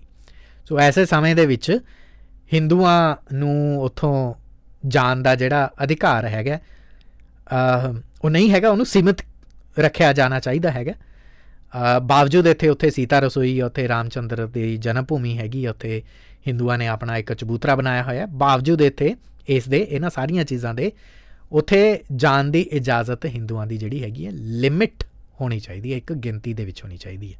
ਔਰ ਜਜਮੈਂਟ ਦੇ ਵਿੱਚ ਇਹ ਵੀ ਲਿਖਿਆ ਗਿਆ, ਜੋ ਕਿ ਹਾਲਾਂਕਿ ਉਸ ਵਕਤ ਰਿਕਾਰਡ ਦੇ ਵਿੱਚ ਤਾਂ ਨਹੀਂ ਮਿਲਿਆ ਹੈਗਾ, ਕਿ ਹਿੰਦੂ ਧਿਰ ਨੂੰ ਜੇ ਮੌਕਾ ਲੱਗਦਾ ਹੋਵੇ ਤਾਂ ਇਸ ਥਾਂ ਦੀ ਮਲਕੀਅਤ ਦੇਣ ਬਾਰੇ ਅਦਾਲਤ ਨੂੰ ਕੋਈ ਇਤਰਾਜ਼ ਨਹੀਂ ਹੈਗਾ। ਹਾਲਾਂਕਿ ਅਦਾਲਤ ਨੇ ਉਸ ਵਕਤ ਇਹ ਵੀ ਲਿਖਤਾ ਸੀਗਾ ਕਿ ਇਹ ਤਾਂ ਸਾਡੇ ਕੋਲ ਕੋਈ ਰਿਕਾਰਡ ਨਹੀਂ ਹੈਗੇ ਕਿ ਮਲਕੀਅਤ ਕਿਵੇਂ ਮਿਲੇਗੀ, ਬਟ ਜੇ ਮਿਲ ਜਾਂਦੀ ਹੈ ਤਾਂ ਸਾਨੂੰ ਕੋਈ ਇਤਰਾਜ਼ ਨਹੀਂ। ਸੋ ਬੇਸਿਕਲੀ ਗੋਰਿਆਂ ਨੇ ਤਾਂ ਦੇਖੋ ਜੀ ਉਸ ਵਕਤ ਕੀ ਕਰਨਾ ਸੀ, ਗੋਰਿਆਂ ਨੇ ਤਾਂ ਲੜਾਈਓ ਪਾਣੀ ਸੀ। ਡਿਵਾਈਡ ਐਂਡ ਰੂਲ ਵਾਲੀ ਜਿਹੜੀ ਪਾਲਿਸੀ ਅਕਸਰ ਅਪਣਾਉਂਦੇ ਰਹੇ ਹੈਗੇ ਨੇ ਬਰਤਾਨਵੀ ਸ਼ਾਸਕ, ਕਿ ਠੀਕ ਹੈ ਕਿ ਇਹ ਕਹਿਤਾ ਕਿ ਉੱਥੇ ਮਸਜਿਦ ਹੈਗੀ ਹੈ ਪਰ ਉਹਨੂੰ ਢਾਹ ਨਹੀਂ ਸਕਦੇ, ਠੀਕ ਹੈ ਉੱਥੇ ਹਿੰਦੂਆਂ ਦਾ ਹੱਕ ਹੈਗਾ, ਉਹ ਵੀ ਗੱਲ ਠੀਕ ਹੈਗੀ। ਇਹ ਕੀ ਗੱਲ ਹੋਇਆ, ਇਹ ਫੈਸਲਿਆਂ ਦੇ ਨਾਲੋਂ ਜ਼ਿਆਦਾ ਵਿਵਾਦ ਨੂੰ ਜਨਮ ਦੇ ਰਹੇ ਸੀਗੇ। ਸੋ ਇੱਕ ਇੱਕ ਕਰਕੇ ਤਿੰਨਾਂ ਅਦਾਲਤਾਂ ਨੇ ਆਪਣੇ ਫੈਸਲੇ ਦੇ ਵਿੱਚ ਇਸ ਥਾਂ ਨੂੰ ਵਿਵਾਦਤ ਥਾਂ ਲਿਖਿਆ। ਇਹ ਗੱਲ ਇੱਕ ਬੜੀ ਇੰਪੋਰਟੈਂਟ ਹੈਗੀ ਹੈ। ਇਸ ਥਾਂ ਨੂੰ ਇੱਕ ਕੰਟਰੋਵਰਸ਼ੀਅਲ, ਇੱਕ ਵਿਵਾਦਤ ਸਥਾਨ ਲਿਖਿਆ। ਸੋ ਇਸ ਫੈਸਲੇ ਦੇ ਇਹਨੇ ਜਿਹੜੇ ਫੈਸਲੇ ਸੀਗੇ ਇਹਨਾਂ ਦੇ ਕਰਕੇ ਉੱਥੇ ਸ਼ਾਂਤੀ ਵਿਵਸਥਾ ਬਣੀ ਰਹਿੰਦੀ ਇਹ ਪੋਸੀਬਲ ਨਹੀਂ ਸੀ। ਇੰਨੇ ਸਾਲਾਂ ਦੇ ਦਰਮਿਆਨ ਰੁਕ ਰੁਕ ਕੇ ਹਿੰਦੂ ਅਖਾੜੇ ਅਤੇ ਮੁਸਲਿਮ ਧਿਰਾਂ ਆਪਸ ਦੇ ਵਿੱਚ ਭਿੜਦੀਆਂ ਰਹੀਆਂ। ਫਲੈਸ਼ ਫਾਰਵਰਡ ਅੱਗੇ ਚੱਲਦੇ ਹਾਂ, 1934 ਦੇ ਵਿੱਚ ਬਕਰੀਦ ਦਾ ਦਿਨ ਸੀਗਾ। ਇਹਦੇ ਲਾਗੇ ਇੱਕ ਪਿੰਡ ਦੇ ਵਿੱਚ ਗਾਂ ਦੀ ਹੱਤਿਆ ਹੋ ਜਾਂਦੀ ਹੈ, ਦੰਗਾ ਹੁੰਦਾ। ਉਹ ਤੋਂ ਬਾਅਦ ਇਸ ਦੰਗੇ ਦਾ ਅਸਰ ਇਹ ਹੁੰਦਾ ਹੈ ਕਿ ਬਹੁਤ ਸਾਰੇ ਜਿਹੜੇ ਹਿੰਦੂ ਜਿਹੜੇ ਉਸ ਵਕਤ ਬੌਖਲਾਏ ਹੋਏ ਸੀਗੇ, ਤਣਾਅ ਦੇ ਵਿੱਚ ਸੀਗੇ, ਜਿਨ੍ਹਾਂ ਦੀ ਧਾਰਮਿਕ ਆਸਥਾ ਨੂੰ ਸੱਟ ਵੱਜੀ ਸੀਗੀ, ਉਹਦੇ 'ਚੋਂ ਕੁਛ ਮੌਕਾ ਪ੍ਰਸਤਾਂ ਨੇ ਜਾ ਕੇ ਬਾਬਰੀ ਮਸਜਿਦ ਦੇ ਉੱਤੇ ਜਾ ਕੇ ਅਟੈਕ ਬੋਲਤਾ। ਅਟੈਕ ਬੋਲਿਆ, ਉਸ ਮਸਜਿਦ ਨੂੰ ਨੁਕਸਾਨ ਪਹੁੰਚਿਆ। ਬਾਅਦ ਦੇ ਵਿੱਚ ਇਸ ਗੱਲ ਦੇ ਕੋਈ ਸਬੂਤ ਨਹੀਂ ਹੈਗੇ ਕਿ ਮੁਸਲਮਾਨਾਂ ਨੇ ਹੀ ਗਊ ਹੱਤਿਆ ਕੀਤੀ ਸੀ ਜਾਂ ਕੀ ਸੀਗੀ। 1934 ਦੇ ਬਕਰੀਦ ਦੇ ਮੌਕੇ ਦੀ ਗੱਲ ਹੈਗੀ ਹੈ। ਹੋ ਸਕਦਾ ਹੈ ਬਰਤਾਨਵੀ ਸਰਕਾਰ ਨੇ ਵੀ ਕਰਵਾਤੀ ਹੋਵੇ, ਕਹਿ ਨਹੀਂ ਸਕਦੇ ਹੈਗੇ। ਪਰ ਉਸ ਤੋਂ ਬਾਅਦ ਬ੍ਰਿਟਿਸ਼ ਗੌਰਮੈਂਟ ਨੇ ਬਾਬਰੀ ਮਸਜਿਦ ਦੀ ਜਿੱਥੇ ਜਿੱਥੇ ਉਹ ਭੰਨ ਤੋੜ ਹੋਈ ਸੀਗੀ ਉਹ ਮੁਰੰਮਤ ਕਰਵਾਤੀ। 1934 ਦੀ ਇਹ ਘਟਨਾ ਸੀ ਬਕਰੀਦ ਦੇ ਦਰਮਿਆਨ। ਉਹ ਤੋਂ ਬਾਅਦ 2 ਸਾਲ ਬਾਅਦ 1936 'ਚ ਮੁਸਲਮਾਨਾਂ ਦੇ 2 ਗਰੁੱਪ ਸੀਗੇ, ਸ਼ੀਆ ਅਤੇ ਸੁੰਨੀ। ਅੱਛਾ, ਹੁਣ ਇਹਨਾਂ ਦੇ ਦਰਮਿਆਨ ਕਾਨੂੰਨਨ ਵਿਵਾਦ ਉੱਠ ਗਿਆ ਇਸ ਮਸਜਿਦ ਨੂੰ ਲੈ ਕੇ। ਸ਼ੀਆ ਕਹਿੰਦੇ ਸਾਡੀ ਮਸਜਿਦ ਹੈ, ਸੁੰਨੀ ਕਹਿੰਦੇ ਸਾਡੀ ਮਸਜਿਦ ਹੈ। ਵਕਫ ਕਮਿਸ਼ਨਰ ਨੇ ਜਾਂਚ ਬਿਠਾਈ ਮੌਕੇ 'ਤੇ। ਮਸਜਿਦ ਦੇ ਮੁਤਲਵੀ ਜਿਹੜੀ ਕਿ ਮੈਨੇਜਰ ਜਿਹੜੇ ਸੀਗੇ ਮੁਹੰਮਦ ਜ਼ਕੀ, ਉਹਨਾਂ ਨੇ ਦਾਅਵਾ ਕੀਤਾ ਕਿ ਮੀਰ ਬਾਕੀ ਸ਼ੀਆ ਸੀਗੇ ਜਿਨ੍ਹਾਂ ਨੇ ਇਹ ਮਸਜਿਦ ਬਣਾਈ ਸੀਗੀ, ਇਸ ਕਰਕੇ ਸ਼ੀਆ ਮਸਜਿਦ ਹੋਈ। ਪਰ ਜ਼ਿਲ੍ਹਾ ਵਕਫ ਕਮਿਸ਼ਨਰ ਮਜੀਦ ਨੇ 8 ਫਰਵਰੀ 1941 ਨੂੰ ਆਪਣੀ ਰਿਪੋਰਟ ਰਿਵਾਈਵ ਕਰਕੇ ਦਿੱਤੀ, ਦੁਬਾਰਾ ਲਿਖਿਆ ਉਹਦੇ ਰਿਪੋਰਟ ਦੇ ਵਿੱਚ ਕਿ ਮਸਜਿਦ ਦੀ ਸਥਾਪਨਾ ਜਿਸ ਬਾਦਸ਼ਾਹ ਦੇ ਕਰਕੇ ਹੋਈ ਸੀ, ਬਾਬਰੀ ਕਹਿੰਦੇ ਹੋ ਨਾ ਤੁਸੀਂ, ਸੋ ਬਾਬਰ ਦੇ ਕਰਕੇ ਹੋਈ ਸੀ ਨਾ, ਅਤੇ ਬਾਬਰ ਤਾਂ ਸੁੰਨੀ ਸੀਗਾ। ਬੇਸ਼ੱਕ ਮੀਰ ਬਕੀ ਜਿਹੜਾ ਸੀਗਾ ਉਹ ਸ਼ੀਆ ਸੀਗਾ, ਪਰ ਇਹ ਬਾਬਰ ਦੇ ਨਾਮ 'ਤੇ ਹੈ। ਅਤੇ ਉਹਦਾ ਇਮਾਮ ਜਿਹੜਾ ਸੀਗਾ, ਪਹਿਲਾ ਇਮਾਮ ਸੀ ਜਾਂ ਨਮਾਜ਼ ਪੜ੍ਹਨ ਵਾਲੇ ਵੀ ਜਿਹੜੇ ਸੀਗੇ ਉਹ ਸੁੰਨੀ ਸੀਗੇ ਸਾਰੇ। ਸੋ ਇਹ ਸੁੰਨੀ ਮਸਜਿਦ ਹੋਈ। ਸੋ ਮੁਸਲਮਾਨਾਂ ਦੇ ਆਪਸ ਦੇ ਵਿੱਚ ਹੀ ਇੱਕ ਲੜਾਈ ਇਸ ਦਰਮਿਆਨ ਆਜ਼ਾਦੀ ਤੋਂ ਕੁਝ ਕੁ ਸਾਲ ਪਹਿਲਾਂ ਜਿਹੜੀ ਹੈ ਆਪਸ ਦੇ ਵਿੱਚ ਹੀ ਹੋ ਗਈ। ਹਿੰਦੂ ਮੁਸਲਮਾਨ ਨਹੀਂ ਉੱਥੇ ਰਿਹਾ ਹੈਗਾ, ਸ਼ੀਆ ਅਤੇ ਸੁੰਨੀ ਆਪਸ ਦੇ ਵਿੱਚ ਲੜ ਪਏ। ਉਹ ਤੋਂ ਬਾਅਦ ਸ਼ੀਆ ਵਕਫ ਬੋਰਡ ਨੇ ਸੁੰਨੀ ਵਕਫ ਬੋਰਡ ਦੇ ਖਿਲਾਫ ਫੈਜ਼ਾਬਾਦ ਦੀ ਸਿਵਲ ਜੱਜ ਕੋਰਟ ਦੇ ਵਿੱਚ ਮੁਕੱਦਮਾ ਕਰਤਾ। ਫੈਜ਼ਾਬਾਦ ਮੈਂ ਇਸ ਕਰਕੇ ਕਹਿ ਰਿਹਾ ਕਿਉਂਕਿ ਅਯੋਧਿਆ ਤਾਂ ਹੁਣ ਬਦਲਿਆ ਨਾ ਨਾਮ ਯੋਗੀ ਜੀ ਦੇ ਟਾਈਮ, ਸੋ ਬਾਰ-ਬਾਰ ਫੈਜ਼ਾਬਾਦ ਹੀ ਦੱਸਣਾ ਪੈਂਦਾ ਤਾਂ ਕਿ ਤੁਸੀਂ ਉਸ ਚੀਜ਼ ਨੂੰ ਸਮਝ ਸਕੋ, ਉਸ ਵਾਕਿਏ ਨੂੰ ਸਮਝ ਸਕੋ। ਸੋ ਸਿਵਲ ਜੱਜ ਸੀਗੇ ਐਸ.ਏ. ਅਹਿਸਾਨ, ਉਹਨਾਂ ਨੇ 30 ਮਾਰਚ 1946 ਨੂੰ ਸ਼ੀਆ ਧਿਰ ਜਿਹੜੀ ਸੀਗੀ, ਸ਼ੀਆ ਧਿਰ ਦਾ ਦਾਅਵਾ ਖਾਰਜ ਕਰਤਾ। ਅਤੇ ਇਹ ਮੁਕੱਦਮਾ ਅੱਜ ਵੀ ਬਹੁਤ ਜ਼ਿਆਦਾ ਲੌਜੀਕਲ ਹੈਗਾ, ਕਿਉਂਕਿ ਸ਼ੀਆ ਜਿਹੜਾ ਭਾਈਚਾਰਾ ਸੀਗਾ ਉਹਦੇ ਨੇਤਾ ਜਾਂ ਉਹਦੇ ਜਿਹੜੀ ਪੈਰਵਾਈ ਕਰਨ ਵਾਲੇ ਜਿਹੜੇ ਲੋਕ ਸੀਗੇ, ਸ਼ੀਆ ਧਿਰ ਦੇ ਜਿਹੜੇ ਲੋਕ ਸੀਗੇ, ਉਹ ਕਹਿੰਦੇ ਸੀਗੇ ਕਿ ਸਾਡੀ ਮਸਜਿਦ ਹੈਗੀ ਹੈ ਅਤੇ ਇਸ ਕਰਕੇ ਅਸੀਂ ਇਹ ਚਾਹੁੰਦੇ ਹੈਗੇ ਹਾਂ ਕਿ ਅਸੀਂ ਜੇ ਇਸ ਨੂੰ ਮੰਦਰ ਨੂੰ ਦੇਣਾ ਚਾਹੀਏ ਤਾਂ ਅਸੀਂ ਦੇ ਸਕਦੇ ਹਾਂ। ਪਰ ਹੁਣ ਕਿਉਂਕਿ ਕੋਰਟ ਨੇ ਇਹ ਕਹਿਤਾ ਕਿ ਇਹ ਸੁੰਨੀ ਮਸਜਿਦ ਹੈਗੀ ਹੈ, ਸੋ ਅਸੀਂ ਕੁਛ ਨਹੀਂ ਕਰ ਸਕਦੇ। ਸੋ ਇਹ ਜਿਹੜੇ ਸ਼ੀਆ ਮੁਸਲਮਾਨ ਨੇ ਉਹਨਾਂ ਨੂੰ ਹਾਲੇ ਵੀ ਉੱਥੇ ਕੋਈ ਇਤਰਾਜ਼ ਨਹੀਂ ਹੈਗਾ, ਕਿਉਂਕਿ ਉਹਨਾਂ ਦੀ ਹੁੰਦੀ ਇਹ ਮਸਜਿਦ ਰਹਿ ਗਈ ਸੀਗੀ, ਉਹਨਾਂ ਦੇ ਹੱਥ 'ਚੋਂ ਖੋਹ ਕੇ ਸੁੰਨੀ ਭਾਈਚਾਰੇ ਦੇ ਨਾਮ ਦੇ ਉੱਤੇ ਮਸਜਿਦ ਉਸ ਵਕਤ ਬਰਤਾਨਵੀ ਸ਼ਾਸਕਾਂ ਨੇ ਕਰਤੀ ਸੀ। ਅੱਛਾ, ਇਸ ਦਰਮਿਆਨ ਸਾਲ 1947 ਆ ਜਾਂਦਾ। ਭਾਰਤ ਨੂੰ ਛੱਡ ਕੇ ਗੋਰੇ ਨਿਕਲ ਰਹੇ ਹੁੰਦੇ ਨੇ, ਆਜ਼ਾਦ ਕਰ ਰਹੇ ਹੁੰਦੇ ਨੇ। ਅੰਗਰੇਜ਼ੀ ਰਾਜ ਜਿਹੜਾ ਹੈਗਾ, ਬਰਤਾਨਵੀ ਹਕੂਮਤ ਜਿਹੜੀ ਉਹ ਖ਼ਤਮ ਹੋਣ ਦੇ ਕਿਨਾਰੇ ਹੈ। ਅਤੇ ਹਿੰਦੂਆਂ ਦੀ ਤਰਫ ਤੋਂ ਜਿਹੜੀ ਚਬੂਤਰੇ ਦੇ ਉੱਤੇ ਮੰਦਰ ਦੇ ਨਿਰਮਾਣ ਨੂੰ ਲੈ ਕੇ ਜਿਹੜੀ ਇੱਕ ਜਿਹੜੀ ਮੁਹਿੰਮ ਛੇੜੀ ਹੋਈ ਸੀਗੀ ਕਈ ਸਾਲ ਪਹਿਲਾਂ ਤੋਂ, ਉਹ ਤੇਜ਼ ਹੋਣ ਲੱਗ ਪਈ। ਦੁਬਾਰਾ ਤੋਂ ਹਕੂਮਤ ਬਦਲ ਰਹੀ ਸੀਗੀ ਅਤੇ ਇਸ ਕਰਕੇ ਉਹਦੇ ਅੰਦਰ ਹਲਚਲ ਹੋਈ। ਸਿਟੀ ਮੈਜਿਸਟਰੇਟ ਸ਼ਫੀ ਨੇ ਦੋਵਾਂ ਧਿਰਾਂ ਦੇ ਜਿਹੜੀ ਬਿਆਨ ਲਿਖਤੀ ਦਰਜ ਕੀਤੇ, ਪਰ ਆਦੇਸ਼ ਜਿਹੜਾ ਪਾਸ ਕੀਤਾ ਉਹ ਇਹ ਕੀਤਾ ਕਿ ਨਾ ਤਾਂ ਚਬੂਤਰਾ ਪੱਕਾ ਬਣਾਇਆ ਜਾਏਗਾ, ਨਾ ਹੀ ਕੋਈ ਉੱਥੇ ਪ੍ਰਭੂ ਰਾਮ ਦੀ ਮੂਰਤੀ ਰੱਖੀ ਜਾਏਗੀ। ਅਤੇ ਦੋਵੇਂ ਧਿਰਾਂ ਜਿਸ ਸਥਿਤੀ ਦੇ ਵਿੱਚ ਵੀ ਨੇ, ਮਤਲਬ ਜੇ ਕੱਚਾ ਚਬੂਤਰਾ ਉੱਥੇ ਹੈਗਾ ਤਾਂ ਉੱਥੇ ਠੀਕ ਹੈ, ਅਤੇ ਮਸਜਿਦ ਦੀ ਦੀਵਾਰਾਂ ਦੇ ਉੱਤੇ ਜੇ ਰਾਮ ਨਾਮ ਲਿਖਿਆ ਹੋਇਆ ਤਾਂ ਠੀਕ ਹੈ, ਬਾਬਰੀ ਮਸਜਿਦ ਜੇ ਉੱਥੇ ਹੈਗੀ ਹੈ ਤਾਂ ਠੀਕ ਹੈ। ਹਿੰਦੂ ਜੇ ਉੱਥੇ ਜਾ ਕੇ ਆਪਣੀ ਪੂਜਾ ਅਰਚਨਾ ਕਰਦੇ ਨੇ ਅਤੇ ਮੁਸਲਮਾਨ ਵੀ ਨਮਾਜ਼ ਪੜ੍ਹਦੇ ਨੇ, ਆਪਣੀ ਅਕੀਦਤ ਕਰਦੇ ਨੇ ਤਾਂ ਠੀਕ ਹੈ, ਐਸੇ ਤਰ੍ਹਾਂ ਰਹਿਣ ਦਿੱਤਾ ਜਾਵੇ। ਸੋ ਅਦਾਲਤੀ ਭਾਸ਼ਾ ਦੇ ਵਿੱਚ ਉਸ ਸਥਿਤੀ ਦੇ ਉੱਤੇ ਇੱਕ ਸਟੇ ਆਰਡਰ ਲਗਾਤਾ। ਇਹ ਤੋਂ ਬਾਅਦ ਮੁਸਲਮਾਨਾਂ ਦੀ ਤਰਫ ਤੋਂ ਲਿਖਤੀ ਸ਼ਿਕਾਇਤਾਂ ਆਉਂਦੀਆਂ ਰਹੀਆਂ ਕਿ ਹਿੰਦੂ ਬੈਰਾਗੀ ਜਿਹੜੇ ਹੈਗੇ ਨੇ ਉਹ ਨਮਾਜ਼ੀਆਂ ਨੂੰ ਪਰੇਸ਼ਾਨ ਕਰ ਰਹੇ ਨੇ, ਦੇਸ਼ ਦੀ ਵੰਡ ਹੁੰਦੀ ਹੈ, ਵੱਡੀ ਗਿਣਤੀ ਦੇ ਵਿੱਚ ਮੁਸਲਮਾਨ उत्तर प्रदेश के इलाके नूं छड्ड के पाकिस्तान दे वल जांदे ने। अवध के मुसलमान खास तौर ते उत्ते रसूख वाले लोग, अमीर तरीन लोग, जिन्हां दा बरतानवी हुकूमत दे विच चंगा ਨਾਂ ਸੀਗਾ, ਬੋਲਦਾ ਸੀਗਾ, ਜਿਹੜੇ ਇਹਨਾਂ ਡਿਸੀਜਨਸ ਨੂੰ ਬਾਰ-ਬਾਰ ਪ੍ਰਭਾਵਿਤ ਵੀ ਕਰਵਾ ਰਹੇ ਸੀ। ਸੋ ਉਹ ਵਾਲੇ ਸਾਰੇ ਰਸੂਖ ਵਾਲੇ, ਸਾਰੇ ਅਮੀਰ ਤਰੀਨ ਜਿਹੜੇ ਮੁਸਲਮਾਨ ਸੀ, ਉਹ ਉੱਥੋਂ ਉੱਤਰ ਪ੍ਰਦੇਸ਼ ਛੱਡ ਕੇ ਪਾਕਿਸਤਾਨ ਵਾਲੇ ਪਾਸੇ ਚਲੇ ਜਾਂਦੇ ਨੇ। ਦੰਗੇ ਹੁੰਦੇ ਨੇ, ਜ਼ਾਹਿਰ ਜੀ ਗੱਲ ਹੈ ਕਿ ਦੁਨੀਆ ਭਾਰਤ ਭਰ ਦੇ ਵਿੱਚ ਦੰਗੇ ਹੋਏ ਸੀਗੇ, ਪਾਕਿਸਤਾਨ ਦੇ ਵਿੱਚ ਦੰਗੇ ਹੋਏ ਸੀਗੇ, ਵੰਡ ਦੇ ਦਰਮਿਆਨ, ਵੰਡ ਤੋਂ ਬਾਅਦ ਲਗਾਤਾਰ ਦੰਗੇ ਹੁੰਦੇ ਹੈਗੇ ਨੇ। ਔਰ ਐਸੇ ਦਰਮਿਆਨ महात्मा गांधी का कतल हो जाता है।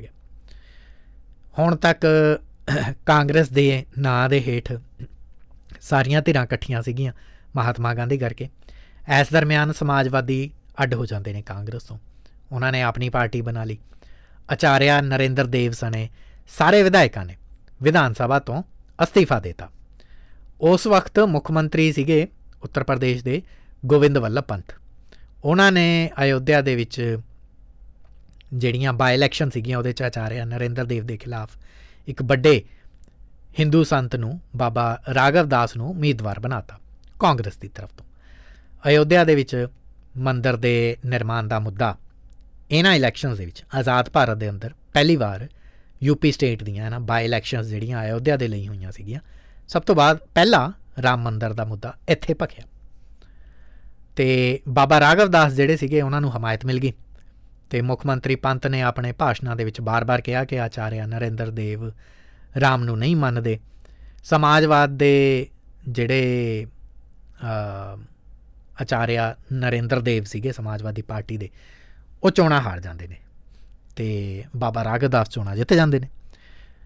ਵਕਫ ਇੰਸਪੈਕਟਰ ਮੁਹੰਮਦ ਇਬਰਾਹਿਮ ਨੇ 10 ਦਸੰਬਰ 1948 ਨੂੰ ਆਪਣੀ ਰਿਪੋਰਟ ਦੇ ਵਿੱਚ ਮਸਜਿਦ ਦੇ ਉੱਤੇ ਖਤਰਾ ਪੈਦਾ ਹੋ ਰਿਹਾ ਇਸ ਬਾਰੇ ਇੱਕ अर्जी लिख के उस वक्त के डिप्टी कमिश्नर को दी ताकि रिकॉर्ड दे विच आ जाए कि बाबरी मस्जिद हुण खतरे च है। उन्होंने लिखा कि हिंदू बैरागी उत्थे मस्जिद दियाँ तमाम जिहड़ियां मज़ारां ने, मस्जिद के अंदर कबरां ने, उन्हां नूं साफ करके उत्थे बह जांदे ने ते रामायण का पाठ करन लग जांदे ने। सो मस्जिद के अंदर जबरन कब्जा लिया जा रहा। मस्जिद के अंदर जिहड़ियां कबरां ने उहदे उत्ते बैठ के राम नाम का जाप हो रहा है। इंस्पैक्टर ने लिखा कि मस्जिद दे विच सिर्फ शुक्रवार के दिन नमाज होंदी है, इस करके जे बाकी दिन हिंदू उत्थे इकट्ठे हुंदे ने तां होण दिता जावे। इधरों जिहड़े हुण MLA बन गए सीगे बाबा राघव दास, उन्हां दी जिੱਤ तो बाद मंदिर, क्योंकि बाबा राघव दास इस मुद्दे नूं ही लैके अगे आए सीगे, उन्हां दे हमायती जिहड़े सीगे उन्हां दे हौसले बुलंद हो गए। उन्होंने जुलाई 1949 ਦੇ ਵਿੱਚ उत्तर प्रदेश सरकार ਨੂੰ ਇੱਕ चिट्ठी लिखी कि मंदिर निर्माण ਇੱਥੇ ਕੀਤਾ ਜਾਵੇ। उत्तर प्रदेश सरकार ने अपने सैकटरी ਨੂੰ केर ਸਿੰਘ ਨੂੰ ਕਿਹਾ कि एक रिपोर्ट दवो इस बारे कि ਜਿਹੜੀ MLA ਸਾਹਿਬ ਨੇ चिट्ठी लिखी है मंदिर का निर्माण हो सकता है कि नहीं। केर ਸਿੰਘ ने 20 जुलाई 1949 ਨੂੰ फैज़ाबाद के डिप्टी कमिश्नर ਜਿਹੜੇ ਸੀਗੇ KK नायर, ਉਹਨਾਂ ਤੋਂ रिपोर्ट मंगी। सैकटरी ने डिप्टी DC तो मंगी तो पूछा कि जमीन नगर कौंसल के अधीन आती हैगी है या मस्जिद की या नजूल की जमीन हैगी है। DC जिहड़े सीगे उस वक्त गुरदत्त सिंह सीगे फैज़ाबाद के, अयोध्या के सिटी मैजिस्ट्रेट जिहड़े सीगे, उन्होंने 10 अक्तूबर नूं अपनी रिपोर्ट दी कि मौके के उत्ते मस्जिद के कोल एक छोटा मंदिर भी उन्होंने बनया देखा। तो हिंदू धर्म के जोड़े अनुयायी ने, जोड़े भगत ने, वो मानते हैं कि ये जन्म स्थान है, ये श्री राम का, भगवान राम का जन्म स्थान है। तो इत्थे वो इस मंदिर नूं कच्चा नहीं बल्कि पक्का करके तो होर वड्डा करके बनाना चाहते हैं।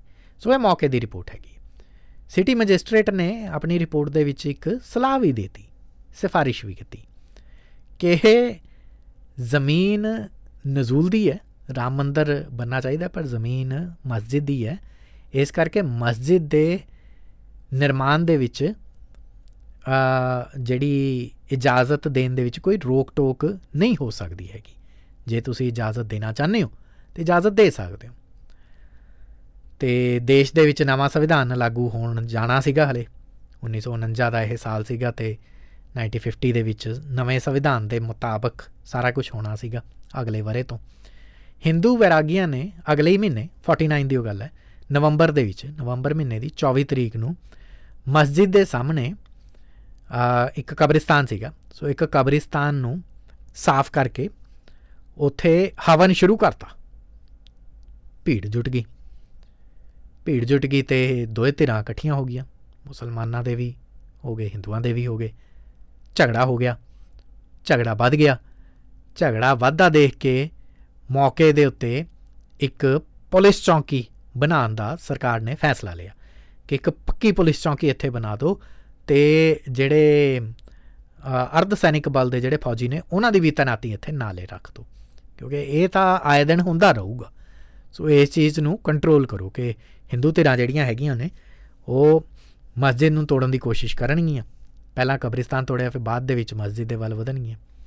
ਸੋ PAC ਲਗਾਤਾ। PAC ਇੱਕ ਕਿਸਮ ਦਾ ਕਾਨੂੰਨ ਜਿਹਦੇ ਵਿੱਚ ਕੁਛ ਲੋਕਾਂ ਦੇ ਇਕੱਠੇ ਹੋਣ ਦੀ ਰੋਕ ਲਗਾ ਦਿੱਤੀ ਗਈ, ਇਜਾਜ਼ਤ ਨਹੀਂ ਸੀ ਦਿੱਤੀ ਗਈ। PAC ਦੇ ਬਾਵਜੂਦ 22 ਤੇ 23 ਦਸੰਬਰ 1949 ਦੀ ਰਾਤ ਨੂੰ ਅਭੈ ਰਾਮਦਾਸ ਅਤੇ ਉਹਦੇ ਸਾਥੀਆਂ ਨੇ ਦੀਵਾਰ ਟੱਪ ਕੇ ਜਿਹੜੀਆਂ ਰਾਮ ਲਕਸ਼ਮਣ ਦੀਆਂ, ਪ੍ਰਭੂ ਰਾਮ ਦੀਆਂ ਅਤੇ ਲਕਸ਼ਮਣ ਦੀਆਂ ਮੂਰਤੀਆਂ ਮਸਜਿਦ ਦੇ ਅੰਦਰ ਜਾ ਕੇ ਰੱਖਤੀਆਂ ਅਤੇ ਇਹ ਪ੍ਰਚਾਰ ਕੀਤਾ ਗਿਆ ਕਿ ਭਗਵਾਨ ਰਾਮ ਉੱਥੇ ਪ੍ਰਗਟ ਹੋਏ ਨੇ ਅਤੇ ਆਪਣੇ ਜਨਮ ਸਥਾਨ ਦੇ ਉੱਤੇ ਕਬਜ਼ਾ ਦੁਬਾਰਾ ਲੈਣਾ ਚਾਹੁੰਦੇ ਹੈਗੇ ਨੇ।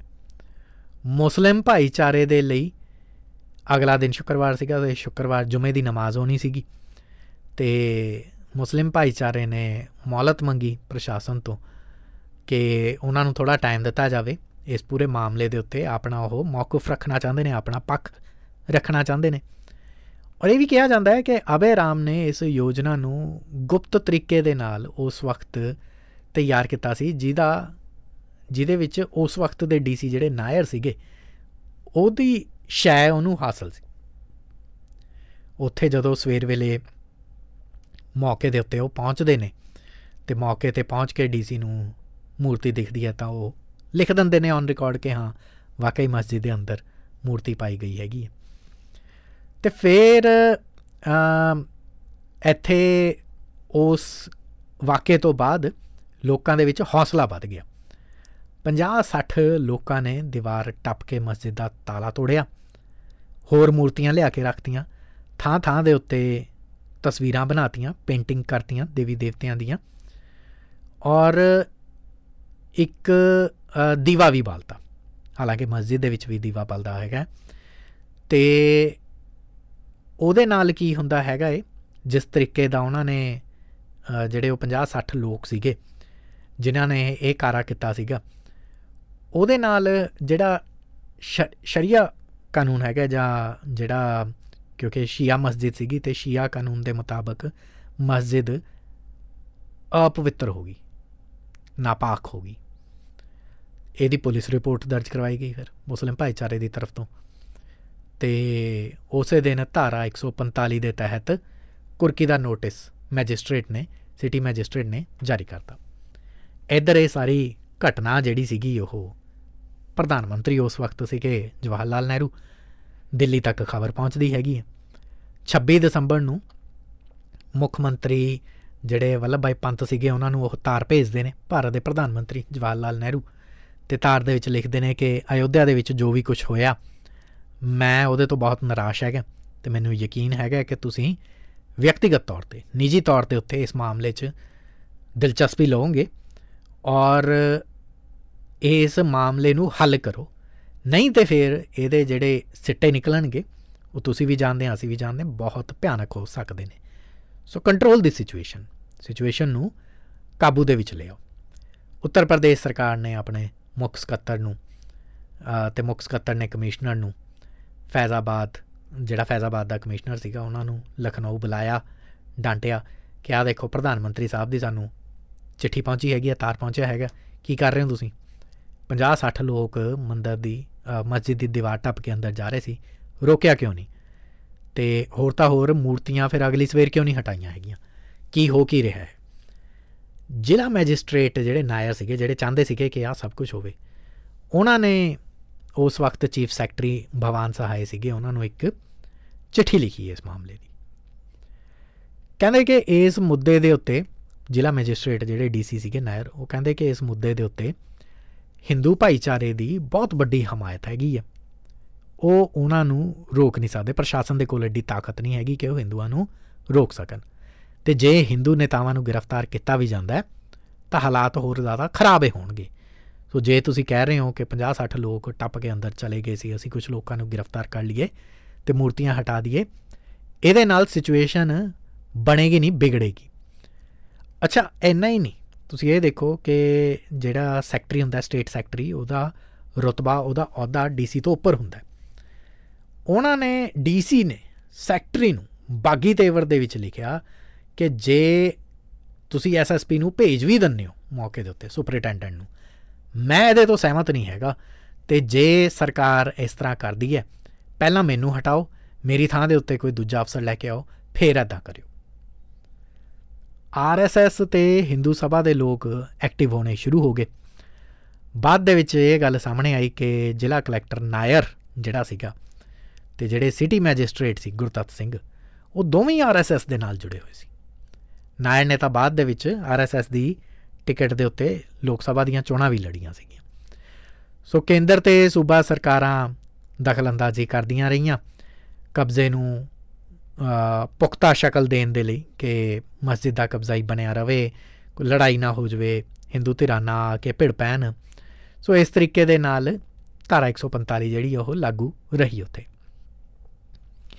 ਇਸ ਦਰਮਿਆਨ ਜਿਹੜੀਆਂ ਅੰਦਰ ਮੂਰਤੀਆਂ ਸੀਗੀਆਂ, ਉਹਦੀ ਜ਼ਿੰਮੇਦਾਰੀ ਉਦੋਂ ਉਸ ਵਕਤ ਦੇ ਅਯੋਧਿਆ ਦੇ ਜਿਹੜੇ ਕੌਂਸਲ ਸੀਗੀ, ਨਗਰ ਪਾਲਿਕਾ ਸੀ, ਉਹਦੇ ਚੇਅਰਮੈਨ ਪ੍ਰਿਆਦਤ ਰਾਮ ਨੂੰ ਉਹਦਾ ਰਿਸੀਵਰ ਬਣਾ ਤਾ ਕਿ ਤੁਹਾਡੀ ਜ਼ਿੰਮੇਦਾਰੀ ਹੈਗੀ ਹੈ, ਤੁਸੀਂ ਦੇਖਣਾ। ਹੁਣ ਸਭ ਤੋਂ ਵੱਧ ਜਿਹੜੇ ਇਸ ਮਾਮਲੇ ਤੋਂ ਦੁਖੀ ਹੋਏ ਸੀਗੇ ਪ੍ਰਧਾਨ ਮੰਤਰੀ ਨਹਿਰੂ, ਗ੍ਰਹਿ ਮੰਤਰੀ ਸਰਦਾਰ ਪਟੇਲ। ਉਹਨਾਂ ਨੇ ਆਪਸ ਦੇ ਵਿੱਚ ਗੱਲਬਾਤ ਕੀਤੀ। ਸਰਦਾਰ ਪਟੇਲ ਕਹਿੰਦੇ ਮੈਂ ਜਾਣਾ ਲਖਨਊ, ਸਰਦਾਰ ਪਟੇਲ ਜਾਂਦੇ ਨੇ। ਮੁੱਖ ਮੰਤਰੀ ਪੰਤ ਨੂੰ ਇੱਧਰੋਂ ਨਹਿਰੂ ਅਲੱਗ-ਅਲੱਗ ਸਮੇਂ ਦੇ ਉੱਤੇ ਖੱਤ ਲਿਖ ਰਹੇ ਨੇ, ਭੇਜ ਰਹੇ ਨੇ, ਅਤੇ ਇਹ ਵੀ ਕਹਿਤਾ ਕਿ ਪਹਿਲਾਂ ਗ੍ਰਹਿ ਮੰਤਰੀ ਆ ਰਹੇ ਨੇ ਅਤੇ ਜੇ ਲੋੜ ਪਈ ਤਾਂ ਮੈਂ ਵੀ ਆਊਂਗਾ। ਹਾਲੇ ਦੇਸ਼ ਦੇ ਵਿੱਚ ਦੰਗੇ ਹੋ ਕੇ ਹਟੇ ਨੇ, ਦੇਸ਼ ਦੀ ਵੰਡ ਹੋ ਕੇ ਹਟੀ ਹੈ, ਇੱਕ ਵੱਡੀ ਆਬਾਦੀ ਇੱਧਰੋਂ ਉੱਧਰ ਹੋਈ ਹੈਗੀ ਹੈ, ਉੱਧਰੋਂ ਪਾਕਿਸਤਾਨ ਕਸ਼ਮੀਰ ਵੀ ਲੈਣਾ ਚਾਹ ਰਿਹਾ ਸਾਡੇ ਤੋਂ। ਸੋ ਜਿਹੜੇ ਉਸ ਵਕਤ ਦੇ ਮੁੱਖ ਮੰਤਰੀ ਸੀ UP ਦੇ, ਉਹਨਾਂ ਨੂੰ ਜਿਹੜੀ ਚਿੱਠੀ ਲਿਖੀ ਨਹਿਰੂ ਨੇ, ਉਹਦੇ 'ਚ ਇਹ ਚਿੰਤਾ ਜ਼ਾਹਰ ਕੀਤੀ ਕਿ ਜਿਹੜਾ ਇਹ ਘਟਨਾਕ੍ਰਮ ਹੈ, ਇਹ ਮਸਜਿਦ ਦੇ ਉੱਤੇ ਕਬਜ਼ਾ ਲੈਣ ਦੀ ਜਿਹੜੀ ਕੋਸ਼ਿਸ਼ ਹੈਗੀ ਹੈ, ਇਹਦਾ ਪੂਰੇ ਦੇਸ਼ ਦੇ ਵਿੱਚ ਅਸਰ ਪੈਣਾ, ਖਾਸ ਤੌਰ ਦੇ ਉੱਤੇ ਕਸ਼ਮੀਰ ਦੇ ਉੱਤੇ, ਜਿੱਥੇ ਬਹੁ ਆਬਾਦੀ ਜਿਹੜੀ ਉਹ ਮੁਸਲਿਮ ਆਬਾਦੀ ਹੈ, ਔਰ ਕਸ਼ਮੀਰ ਨੇ ਫੈਸਲਾ ਕੀਤਾ ਹੈ ਕਿ ਉਹ ਭਾਰਤ ਦੇ ਨਾਲ ਰਹਿਣਾ ਚਾਹੁੰਦੇ ਨੇ, ਅਤੇ ਜੇ ਭਾਰਤ ਦੀ ਇੱਕ ਸਟੇਟ ਦੇ ਵਿੱਚ ਮੁਸਲਮਾਨਾਂ ਦੀ ਐਗਜ਼ਿਸਟੈਂਸ ਨੂੰ ਨੁਕਸਾਨ ਪਹੁੰਚਦਾ ਦਿਖਦਾ ਹੈਗਾ ਤਾਂ ਕਸ਼ਮੀਰ ਸਾਡੇ ਹੱਥੋਂ ਜਾਊਗਾ। So just control this situation. ਕਰੀਬ ਲਾਚਾਰ ਸੀਗੇ ਨਹਿਰੂ। ਹਾਲਾਂਕਿ ਇਸੇ ਸਟੇਟ ਤੋਂ ਉਹ MP ਬਣ ਕੇ ਆਉਂਦੇ ਨੇ, ਉਹ ਉੱਤਰ ਪ੍ਰਦੇਸ਼ ਤੋਂ ਹੀ, ਪਰ ਉੱਤਰ ਪ੍ਰਦੇਸ਼ ਦੇ ਵਿੱਚ ਹੀ ਨਹੀਂ ਸੀ ਉਹਨਾਂ ਦੀ ਸੁਣੀ ਜਾ ਰਹੀ। ਇਨਫੈਕਟ ਕਾਂਗਰਸ ਦੇ ਜਿਹੜੇ ਲੋਕਲ ਲੀਡਰ ਸੀਗੇ, ਉਹ ਵੀ ਸੰਪਰਦਾਇਕ ਹੁੰਦੇ ਜਾ ਰਹੇ ਸੀਗੇ, ਉਹ ਵੀ ਇਸੇ ਤਰੀਕੇ ਦੀ ਸੋਚ ਰੱਖਦੇ ਜਾ ਰਹੇ ਸੀ। ਫੈਜ਼ਾਬਾਦ ਦੇ ਵਿੱਚ ਜਿਹੜਾ ਕਾਂਗਰਸ ਦੇ ਪ੍ਰਧਾਨ ਸੀਗੇ ਅਕਸ਼ੈ ਬ੍ਰਹਮਚਾਰੀ, ਖੁਦ ਉਹਨਾਂ ਨੇ ਇਸ ਘਟਨਾ ਦਾ ਬਹੁਤ ਲੰਬੇ ਟਾਈਮ ਤੱਕ ਵਿਰੋਧ ਕੀਤਾ ਸੀਗਾ, ਅਤੇ ਬਾਅਦ ਦੇ ਵਿੱਚ ਉਹਨਾਂ ਨੇ ਫਿਰ ਕਾਂਗਰਸ ਦੇ ਵਿੱਚੋਂ ਅਸਤੀਫਾ ਵੀ ਦੇਤਾ ਸੀ।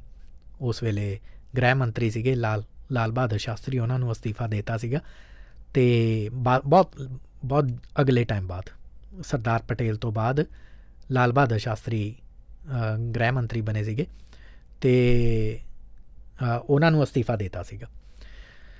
ਵਿਧਾਨ ਸਭਾ ਦੇ ਵਿੱਚ ਮੁੱਦਾ ਉੱਠਦਾ, ਪਰ ਸਰਕਾਰ ਦੇ ਲਈ ਕੁਝ ਵੀ ਕਹਿਣਾ ਇਸ ਵਕਤ ਬਹੁਤ ਵੱਡੀ ਟਿੱਪਣੀ ਬਣ ਜਾਣਾ ਸੀਗਾ ਜੇ ਸਰਕਾਰ ਹਿੰਦੂ ਧਿਰ ਦੇ ਹੱਕ ਦੇ ਵਿੱਚ ਬੋਲਦੀ ਜਾਂ ਮੁਸਲਮਾਨ ਧਿਰ ਦੇ ਹੱਕ ਦੇ ਵਿੱਚ ਬੋਲਦੀ।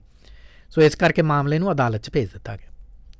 16 ਜਨਵਰੀ 1950 ਨੂੰ ਗੋਪਾਲ ਸਿੰਘ ਵਿਸ਼ਾਰਦ ਨੇ ਸਿਵਲ ਜੱਜ ਦੀ ਅਦਾਲਤ ਦੇ ਵਿੱਚ ਸਰਕਾਰ, ਜ਼ਹੂਰ ਅਹਿਮਦ ਅਤੇ ਹੋਰ ਮੁਸਲਮਾਨਾਂ ਦੇ ਖਿਲਾਫ ਮੁਕੱਦਮਾ ਦਾਇਰ ਕਰਕੇ ਕਿਹਾ ਕਿ ਰਾਮ ਜਨਮ ਭੂਮੀ ਹੈ, ਉੱਥੋਂ ਮੂਰਤੀਆਂ ਨੂੰ ਨਾ ਹਟਾਇਆ ਜਾਵੇ, ਬਲਕਿ ਹਿੰਦੂਆਂ ਨੂੰ ਉੱਥੇ ਇਜਾਜ਼ਤ ਦਿੱਤੀ ਜਾਵੇ ਕਿ ਉੱਥੇ ਜਾ ਕੇ ਦਰਸ਼ਨ ਕਰ ਸਕਣ, ਆਪਣੀ ਪੂਜਾ ਆਸਥਾ ਨੂੰ ਬਰਕਰਾਰ ਰੱਖ ਸਕਣ।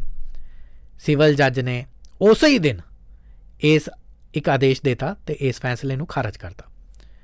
ਅਤੇ ਬਾਅਦ ਦੇ ਵਿੱਚ ਇਸੇ ਆਦੇਸ਼ ਦੇ ਤਹਿਤ ਇਲਾਹਾਬਾਦ ਹਾਈ ਕੋਰਟ ਦੇ ਵਿੱਚ ਇਸ ਪਟੀਸ਼ਨ ਨੂੰ ਚੁਣੌਤੀ ਦਿੱਤੀ ਗਈ, ਜਿੱਥੋਂ ਫਾਈਲ ਲਗਭਗ 5 ਕੁ ਸਾਲ ਪਈ ਰਹੀ। ਨਵੇਂ ਜ਼ਿਲ੍ਹਾ ਮੈਜਿਸਟਰੇਟ JN ਉਗਰਾਂਤੇ ਨੇ, ਉਹਨਾਂ ਨੇ ਸਿਵਲ ਕੋਰਟ ਦੇ ਵਿੱਚ ਆਪਣਾ ਪਹਿਲਾ ਜਵਾਬੀ ਹਲਫਨਾਮਾ ਜਿਹੜਾ ਦਾਇਰ ਕੀਤਾ, ਉਹ 'ਚ ਉਹਨਾਂ ਨੇ ਲਿਖਿਆ ਕਿ ਇਹ ਜਿਹੜੀ ਵਿਵਾਦਤ ਜ਼ਮੀਨ ਹੈ ਬਾਬਰੀ ਮਸਜਿਦ ਦੇ ਨਾਮ ਦੇ ਨਾਲ ਜਾਣੀ ਜਾਂਦੀ ਹੈ। ਲੰਮੇ ਟਾਈਮ ਤੋਂ ਮੁਸਲਮਾਨ ਇੱਥੇ ਨਮਾਜ਼ ਅਦਾ ਕਰ ਰਹੇ ਨੇ। ਇਸੇ ਥਾਂ ਦੇ ਉੱਤੇ ਸ਼੍ਰੀ ਰਾਮ ਚੰਦਰ ਜੀ ਦੇ ਮੰਦਰ ਦੇ ਰੂਪ ਦੇ ਵਿੱਚ ਇਹਦਾ ਇਸਤੇਮਾਲ ਕੀਤਾ ਜਾਂਦਾ ਰਿਹਾ, ਜਿਹੜਾ ਕਿ ਨਹੀਂ ਕੀਤਾ ਜਾਣਾ ਚਾਹੀਦਾ। ਅਤੇ 22 ਦਸੰਬਰ ਦੀ ਰਾਤ ਉੱਥੇ ਚੋਰੀ ਛਿਪੇ ਤਰੀਕੇ ਦੇ ਨਾਲ, ਗਲਤ ਤਰੀਕੇ ਦੇ ਨਾਲ ਅੰਦਰ ਦਾਖਲ ਹੋ ਕੇ ਮੂਰਤੀਆਂ ਰੱਖੀਆਂ ਗਈਆਂ ਸੀ, ਜੋ ਕਿ ਗਲਤ ਹੈ। ਥੋੜ੍ਹੇ ਦਿਨ ਬਾਅਦ ਜਿਹੜੇ ਦਿਗੰਬਰ ਅਖਾੜਾ ਸੀਗਾ, ਉਹਦੇ ਮਹੰਤ ਰਾਮਚੰਦਰ ਪਰਮਾਹੰਸ ਨੇ, ਉਹਨਾਂ ਨੇ ਇੱਕ ਪਟੀਸ਼ਨ ਇਸ ਫਾਈਲ ਦੇ, ਇਸ ਫੈਸਲੇ ਦੇ ਖਿਲਾਫ ਦਰਜ ਕਰਵਾਤੀ ਅਤੇ ਕੇਸ ਦਰਜ ਕਰਵਾਤਾ, ਸਿਵਲ ਕੇਸ ਦਰਜ ਕਰਵਾਤਾ। Paramhans one of those people, ਉਹ ਜਿਹੜੇ 50-60 ਲੋਕ ਜਿਹੜੇ ਅੰਦਰ ਦਾਖਲ ਹੁੰਦੇ ਨੇ, ਮੂਰਤੀਆਂ ਰੱਖ ਕੇ ਆਉਂਦੇ ਨੇ, ਪਰਮਹੰਸ ਉਹਨਾਂ ਦੇ ਵਿੱਚੋਂ ਇੱਕ ਸੀਗੇ। ਬਾਅਦ ਦੇ ਵਿੱਚ ਉਹਨਾਂ ਨੇ ਫਿਰ ਵਿਸ਼ਵ ਹਿੰਦੂ ਪਰਿਸ਼ਦ ਦੇ ਵਿੱਚ ਬਹੁਤ ਵੱਡੀ ਭੂਮਿਕਾ ਅਦਾ ਕੀਤੀ ਸੀਗੀ। VHP 'ਚ ਚੰਗਾ ਨਾਮ ਸੀਗਾ ਉਹਨਾਂ ਦਾ। ਅਤੇ ਇਹ ਮੁਕੱਦਮੇ ਦੇ ਵਿੱਚ ਬਾਅਦ ਦੇ ਵਿੱਚ ਮੂਰਤੀਆਂ ਨਾ ਹਟਾਉਣ ਅਤੇ ਪੂਜਾ ਜਾਰੀ ਰੱਖਣ ਦਾ ਫਿਰ ਆਦੇਸ਼ ਦਿੱਤਾ ਜਾਂਦਾ। ਫਲੈਸ਼ ਫਾਰਵਰਡ ਕਈ ਸਾਲ ਬਾਅਦ 1999 ਦੇ ਵਿੱਚ, ਜਦੋਂ ਰਿਟਾਇਰਡ ਜੱਜ ਦੇਵਕੀ ਨੰਦਨ ਅਗਰਵਾਲ ਨੇ ਖੁਦ ਭਗਵਾਨ ਰਾਮ ਦੀ ਮੂਰਤੀ ਨੂੰ ਨਿਆਇਕ ਜੁਡੀਸ਼ਰੀ ਦੇ ਅੰਡਰ, ਉਹਦੇ ਦਾਇਰੇ ਦੇ ਅੰਦਰ ਕਿਹਾ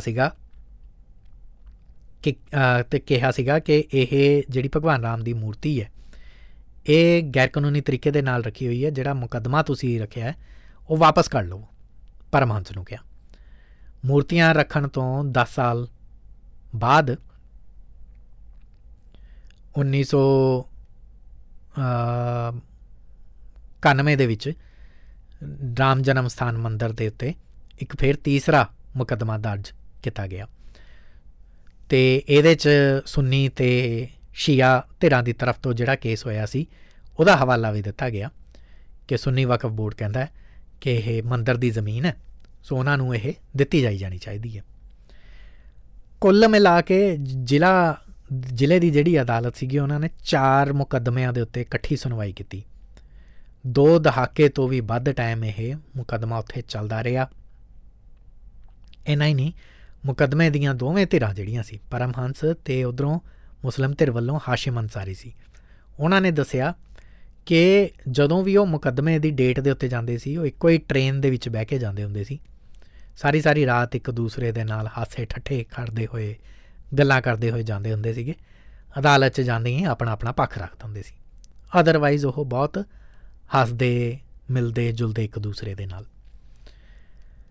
ਉਹ ਤੋਂ ਬਾਅਦ ਐਮਰਜੈਂਸੀ ਜਦੋਂ ਲੱਗੀ ਸੀ ਇੰਦਰਾ ਗਾਂਧੀ ਦੇ ਟਾਈਮ ਦੇ ਉੱਤੇ, ਇੰਦਰਾ ਗਾਂਧੀ ਦੇ ਕਰਕੇ ਹੀ 1977 'ਚ ਜਨਸੰਘ ਅਤੇ ਦੂਸਰੇ ਵਿਰੋਧੀ ਧਿਰਾਂ ਦੇ ਰਲ ਕੇ, ਜਿਵੇਂ ਅੱਜ ਕੱਲ੍ਹ ਇੰਡੀਆ ਧਿਰ ਬਣੀ ਹੋਈ ਹੈ ਨਾ, INDA, ਉਸ ਵਕਤ ਵੀ ਜਨਸੰਘ ਜਿਹੜੀ ਅੱਜ ਕੱਲ੍ਹ BJP ਹੈ, ਉਹਨੇ ਹੋਰ ਛੋਟੀਆਂ ਧਿਰਾਂ ਦੇ ਨਾਲ ਰਲ ਕੇ ਇੰਦਰਾ ਗਾਂਧੀ ਨੂੰ ਸੱਤਾ ਤੋਂ ਬੇਦਖਲ ਕਰਨ ਦੇ ਲਈ ਇੱਕ ਵੱਡੀ ਧਿਰ ਬਣਾਈ। ਔਰ ਇਹ ਜਿਹੜੀ ਆਪਸੀ ਫੁੱਟ ਚੱਲ ਰਹੀ ਸੀ ਹਿੰਦੂ ਮੁਸਲਮਾਨ ਫਿਰਕੇ ਦੇ ਵਿੱਚ ਲਗਭਗ 300-400 ਸਾਲਾਂ ਤੋਂ, ਇਸ ਫੁੱਟ ਨੂੰ ਇੰਦਰਾ ਗਾਂਧੀ ਵੀ ਨਹੀਂ ਦੂਰ ਕਰ ਸਕੀ। ਹਾਲਾਂਕਿ ਆਇਰਨ ਲੇਡੀ ਕਿਹਾ ਜਾਂਦਾ ਸੀ ਉਹਨਾਂ ਨੂੰ। 1980 ਦੇ ਵਿੱਚ ਉਹ ਵਾਪਸ ਫੇਰ ਆਉਂਦੀ ਹੈਗੀ ਹੈ Indira Gandhi, but she couldn't handle this situation. Babri Masjid ਵਾਲਾ ਮਸਲਾ ਹੱਲ ਨਹੀਂ ਕਰ ਸਕੇ। ਇੱਧਰੋਂ ਸੰਘ ਪਰਿਵਾਰ ਜਿਹੜਾ ਸੀ, ਇਹਨਾਂ ਨੇ ਮੰਥਨ ਕਰਨਾ ਸ਼ੁਰੂ ਕਰਤਾ ਕਿ ਹਿੰਦੂਆਂ ਨੂੰ ਇਕਜੁੱਟ ਕਿਵੇਂ ਕਰੀਏ। ਪਹਿਲਾਂ ਤਾਂ ਸਿਆਸੀ ਤੌਰ 'ਤੇ ਇਕਜੁੱਟ ਕਰਨਾ ਪਊਗਾ। ਹਿੰਦੂਆਂ ਦੇ 3 ਵੱਡੇ ਨਾਂ ਹੈਗੇ ਨੇ, 3 ਵੱਡੇ ਦੇਵਤਾ ਹੈਗੇ ਨੇ, 3 ਵੱਡੇ ਭਗਵਾਨ ਹੈਗੇ ਨੇ। ਸ਼੍ਰੀ ਰਾਮ, ਸ਼੍ਰੀ ਕ੍ਰਿਸ਼ਨ ਅਤੇ ਸ਼ਿਵ ਭਗਵਾਨ। ਅਤੇ ਇਹਨਾਂ ਤਿੰਨਾਂ ਦੇ ਨਾਲ ਜੁੜੇ ਹੋਏ 3 ਸਥਾਨ ਨੇ ਅਯੋਧਿਆ, ਮਥੁਰਾ ਅਤੇ ਕਾਸ਼ੀ। ਔਰ ਇਹਨਾਂ ਥਾਵਾਂ ਦੇ ਉੱਤੇ ਮਸਜਿਦਾਂ ਬਣੀਆਂ ਹੋਈਆਂ ਨੇ। ਹੁਣ ਸੰਘ ਪਰਿਵਾਰ ਦੇ ਕੋਲ ਇੱਕ ਵਧੀਆ ਮੌਕਾ ਸੀਗਾ ਕਿ ਆਪਣੀ ਸਿਆਸਤ ਨੂੰ ਇਸੇ ਦੇ ਆਲੇ ਦੁਆਲੇ ਰੱਖਿਆ ਜਾਵੇ, ਕਿਉਂਕਿ ਇਹ ਇੱਕ ਐਸਾ ਟ੍ਰਿਗਰ ਪੁਆਇੰਟ ਹੈ ਜਿਹਦੇ ਤੋਂ ਕਾਂਗਰਸ ਭੱਜਦੀ ਹੈ। ਅਤੇ 7 ਅਤੇ 8 ਅਪ੍ਰੈਲ ਨੂੰ ਦਿੱਲੀ ਦੇ ਵਿੱਚ 1980s ਦੀ ਗੱਲ ਹੈ, ਵਿਗਿਆਨ ਭਵਨ ਦੇ ਵਿੱਚ ਧਰਮ ਸੰਸਦ ਦਾ ਆਯੋਜਨ ਕੀਤਾ ਜਾਂਦਾ ਹੈ। ਕਿਹਾ ਜਾਂਦਾ ਹੈ ਕਿ ਕਾਸ਼ੀ, ਮਥੁਰਾ ਅਤੇ ਅਯੋਧਿਆ ਤਿੰਨਾਂ ਥਾਵਾਂ ਦੇ ਉੱਤੇ ਹਿੰਦੂ ਮੰਦਰ ਦੀ ਉਸਾਰੀ ਕੀਤੀ ਜਾਣੀ ਚਾਹੀਦੀ ਹੈ। 27 ਜੁਲਾਈ 1984 ਨੂੰ ਰਾਮ ਜਨਮ ਭੂਮੀ ਦੇ ਉੱਤੇ ਇੱਕ ਵਾਰ ਫਿਰ ਤੋਂ ਇੱਕ ਯੱਗ ਕੀਤਾ ਜਾਂਦਾ ਹੈ, ਹਵਨ ਕੀਤਾ ਜਾਂਦਾ ਹੈ। ਇੱਕ ਮੋਟਰ ਦਾ ਰੱਥ ਬਣਾਇਆ ਜਾਂਦਾ ਹੈ ਜਿਹਦੇ 'ਚ ਰਾਮ ਜਾਨਕੀ ਦੀਆਂ ਮੂਰਤੀਆਂ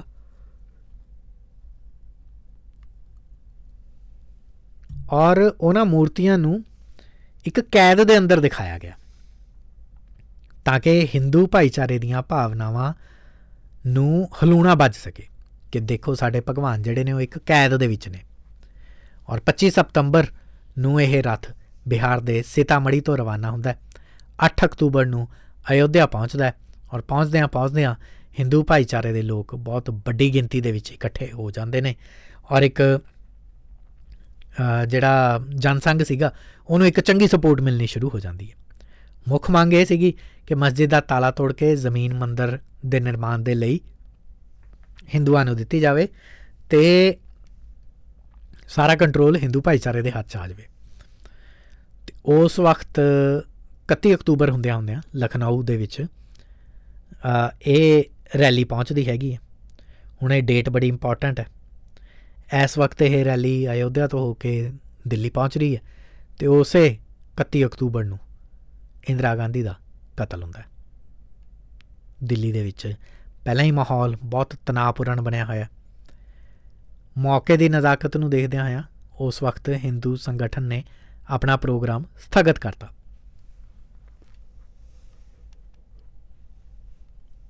ਅੱਗੇ ਪਾ ਦਿੱਤਾ ਅਤੇ ਜਨਰਲ ਇਲੈਕਸ਼ਨ ਹੁੰਦੇ ਨੇ। ਉਸ ਤੋਂ ਬਾਅਦ ਜਨਰਲ ਇਲੈਕਸ਼ਨ ਦੇ ਵਿੱਚ ਰਾਜੀਵ ਗਾਂਧੀ ਨੂੰ ਬਹੁਮਤ ਮਿਲਦਾ, ਪ੍ਰਚੰਡ ਬਹੁਮਤ ਮਿਲਦਾ, ਬਲਕਿ ਬਹੁਤ ਤਗੜਾ ਬਹੁਮਤ ਮਿਲਦਾ।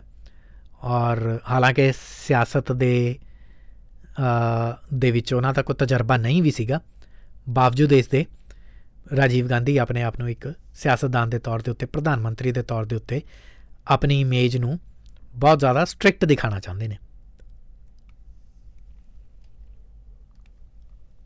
ਇਹ ਤੋਂ ਬਾਅਦ ਵਿਸ਼ਵ ਹਿੰਦੂ ਪਰਿਸ਼ਦ ਨੇ ਮਸਜਿਦ ਦਾ ਤਾਲਾ ਖੋਲ੍ਹਣ ਦੇ ਲਈ ਇੱਕ ਵਾਰ ਫਿਰ ਤੋਂ ਅੰਦੋਲਨ ਛੇੜਿਆ। ਸ਼ਿਵਰਾਤਰੀ ਦੀ ਰਾਤ, ਸ਼ਿਵਰਾਤਰੀ ਦੀ ਸ਼ਾਮ 6 ਮਾਰਚ ਦਾ ਦਿਨ ਸੀਗਾ 1986 ਦਾ। ਵਿਸ਼ਵ ਹਿੰਦੂ ਪਰਿਸ਼ਦ ਦੇ ਲੋਕ ਪਹੁੰਚਦੇ ਨੇ ਮਸਜਿਦ ਤੱਕ, ਤਾਲਾ ਤੋੜਨ ਦੀ ਕੋਸ਼ਿਸ਼ ਕਰਦੇ ਨੇ ਔਰ ਉਸ ਵਕਤ ਪੁਲਿਸ ਬਾਰ-ਬਾਰ ਲਗਾ ਦਿੱਤੀ ਜਾਂਦੀ ਹੈ। ਔਰ ਐਸੇ ਦਰਮਿਆਨ ਇਸ ਅੰਦੋਲਨ ਨੂੰ ਹੋਰ ਤਿੱਖਾ ਕਰਨ ਦੇ ਲਈ ਉਸ ਸਾਲ ਦੇ ਵਿੱਚ ਬਜਰੰਗ ਦਲ ਦਾ ਗਠਨ ਹੁੰਦਾ ਹੈ। ਬਜਰੰਗ ਦਲ ਦਾ ਕੰਮ ਥੋੜ੍ਹਾ ਜਿਹਾ ਤਿੱਖਾ ਹੋਊਗਾ ਅਤੇ ਜਿਹੜਾ ਵਿਸ਼ਵ ਹਿੰਦੂ ਪਰਿਸ਼ਦ ਹੈ ਉਹਦਾ ਕੰਮ ਸੰਗਠਨ ਦੇ ਪੱਧਰ 'ਤੇ ਹੋਏਗਾ। ਯਾਨੀ ਕਿ ਜੇ ਧਰਨੇ ਮੁਜ਼ਾਹਰੇ ਦੇਣੇ ਆ ਤਾਂ ਬਜਰੰਗ ਦਲ ਅੱਗੇ ਆਉਣਗੇ ਅਤੇ ਜੇ ਸੰਗਠਨ ਨੂੰ, ਐਸੋਸੀਏਸ਼ਨ ਨੂੰ ਮਜ਼ਬੂਤ ਕਰਨਾ ਹੈ ਤਾਂ ਵਿਸ਼ਵ ਹਿੰਦੂ ਪਰਿਸ਼ਦ। ਅਤੇ ਜਨਸੰਘ ਦਾ ਕੰਮ ਪੋਲੀਟੀਕਲ ਹੋਏਗਾ, ਸਰਕਾਰ ਦੇ ਅੰਦਰ ਅਤੇ ਬਾਹਰ। ਸੋ ਇਸ ਤਰੀਕੇ ਦੇ ਨਾਲ ਇੱਕ ਸਟ੍ਰੈਟਜੀ ਘੜੀ ਗਈ। ਉਹ ਤੋਂ ਬਾਅਦ ਇਸੇ ਜ਼ਮੀਨ ਦੇ ਕੋਲ ਉੱਤਰ ਪ੍ਰਦੇਸ਼ 'ਚ ਉਸ ਵਕਤ ਮੁੱਖ ਮੰਤਰੀ ਸੀਗੇ ਵੀਰ ਬਹਾਦਰ ਸਰਕਾਰ। ਵੀਰ ਬਹਾਦਰ ਦੀ ਸਰਕਾਰ ਦੇ ਵਿੱਚ ਇਸੇ ਸਥਾਨ ਦੇ ਕੋਲ 42 ਏਕੜ ਦੀ ਜ਼ਮੀਨ ਲੈ ਕੇ ਬਹੁਤ ਵੱਡਾ ਰਾਮ ਕਥਾ ਪਾਰਕ ਬਣਾਉਣ ਦਾ ਐਲਾਨ ਕੀਤਾ ਗਿਆ। ਸਰਊ ਨਦੀ ਤੋਂ ਅਯੋਧਿਆ ਦੇ ਪੁਰਾਣੇ ਘਾਟਾਂ ਤੱਕ ਨਹਿਰ ਬਣਾਈ ਗਈ ਔਰ ਇਸ ਦਰਮਿਆਨ ਕੋਸ਼ਿਸ਼ ਕੀਤੀ ਗਈ ਕਿ ਹਿੰਦੂ ਧਰਮ ਨੂੰ ਸੰਤੁਸ਼ਟ ਕੀਤਾ ਜਾ ਸਕੇ, ਪਰ ਹਿੰਦੂ ਧਿਰ ਜਿਹੜੀ ਉਸ ਵਕਤ ਬਹੁਤ ਵੱਡੇ ਲੈਵਲ ਦੇ ਉੱਤੇ ਹਿੰਦੂ ਧਿਰ ਨਾ ਰਹਿ ਕੇ ਇੱਕ ਪੋਲੀਟੀਕਲ ਕਲਾਸ ਬਣ ਚੁੱਕੀ ਸੀ,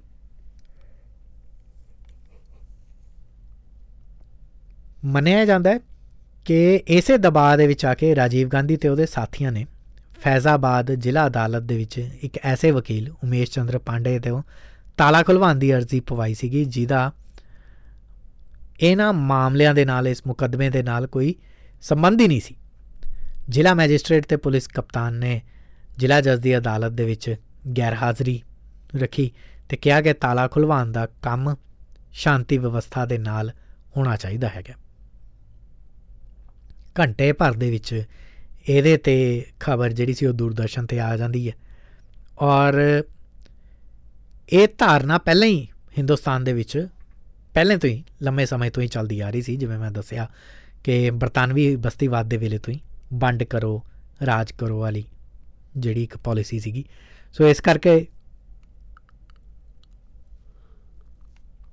ਦੂਰਦਰਸ਼ਨ 'ਤੇ ਜਦੋਂ ਇਹ ਖਬਰ ਆਉਂਦੀ ਹੈ, ਦੁਨੀਆ ਭਰ ਦੇ ਵਿੱਚ ਇਹ ਖਬਰ ਪਹੁੰਚਦੀ ਹੈ ਕਿ ਇੰਡੀਆ ਦੇ ਵਿੱਚ ਮੰਦਰ ਮਸਜਿਦ ਦਾ ਇੱਕ ਵਿਵਾਦ ਚੱਲ ਰਿਹਾ ਹੈਗਾ ਹੈ ਔਰ ਮਸਜਿਦ ਦੀ ਰੱਖਿਆ ਦੇ ਲਈ ਮੁਸਲਿਮ ਭਾਈਚਾਰੇ ਨੇ ਮੁਹੰਮਦ ਆਜ਼ਮ ਖਾਨ ਅਤੇ ਜ਼ਫਰ ਯਾਬ ਜਿਲਾਨੀ ਦੀ ਅਗਵਾਈ ਦੇ ਵਿੱਚ ਬਾਬਰੀ ਮਸਜਿਦ ਸੰਘਰਸ਼ ਕਮੇਟੀ ਦਾ ਇੱਕ ਗਠਨ ਕਰਤਾ।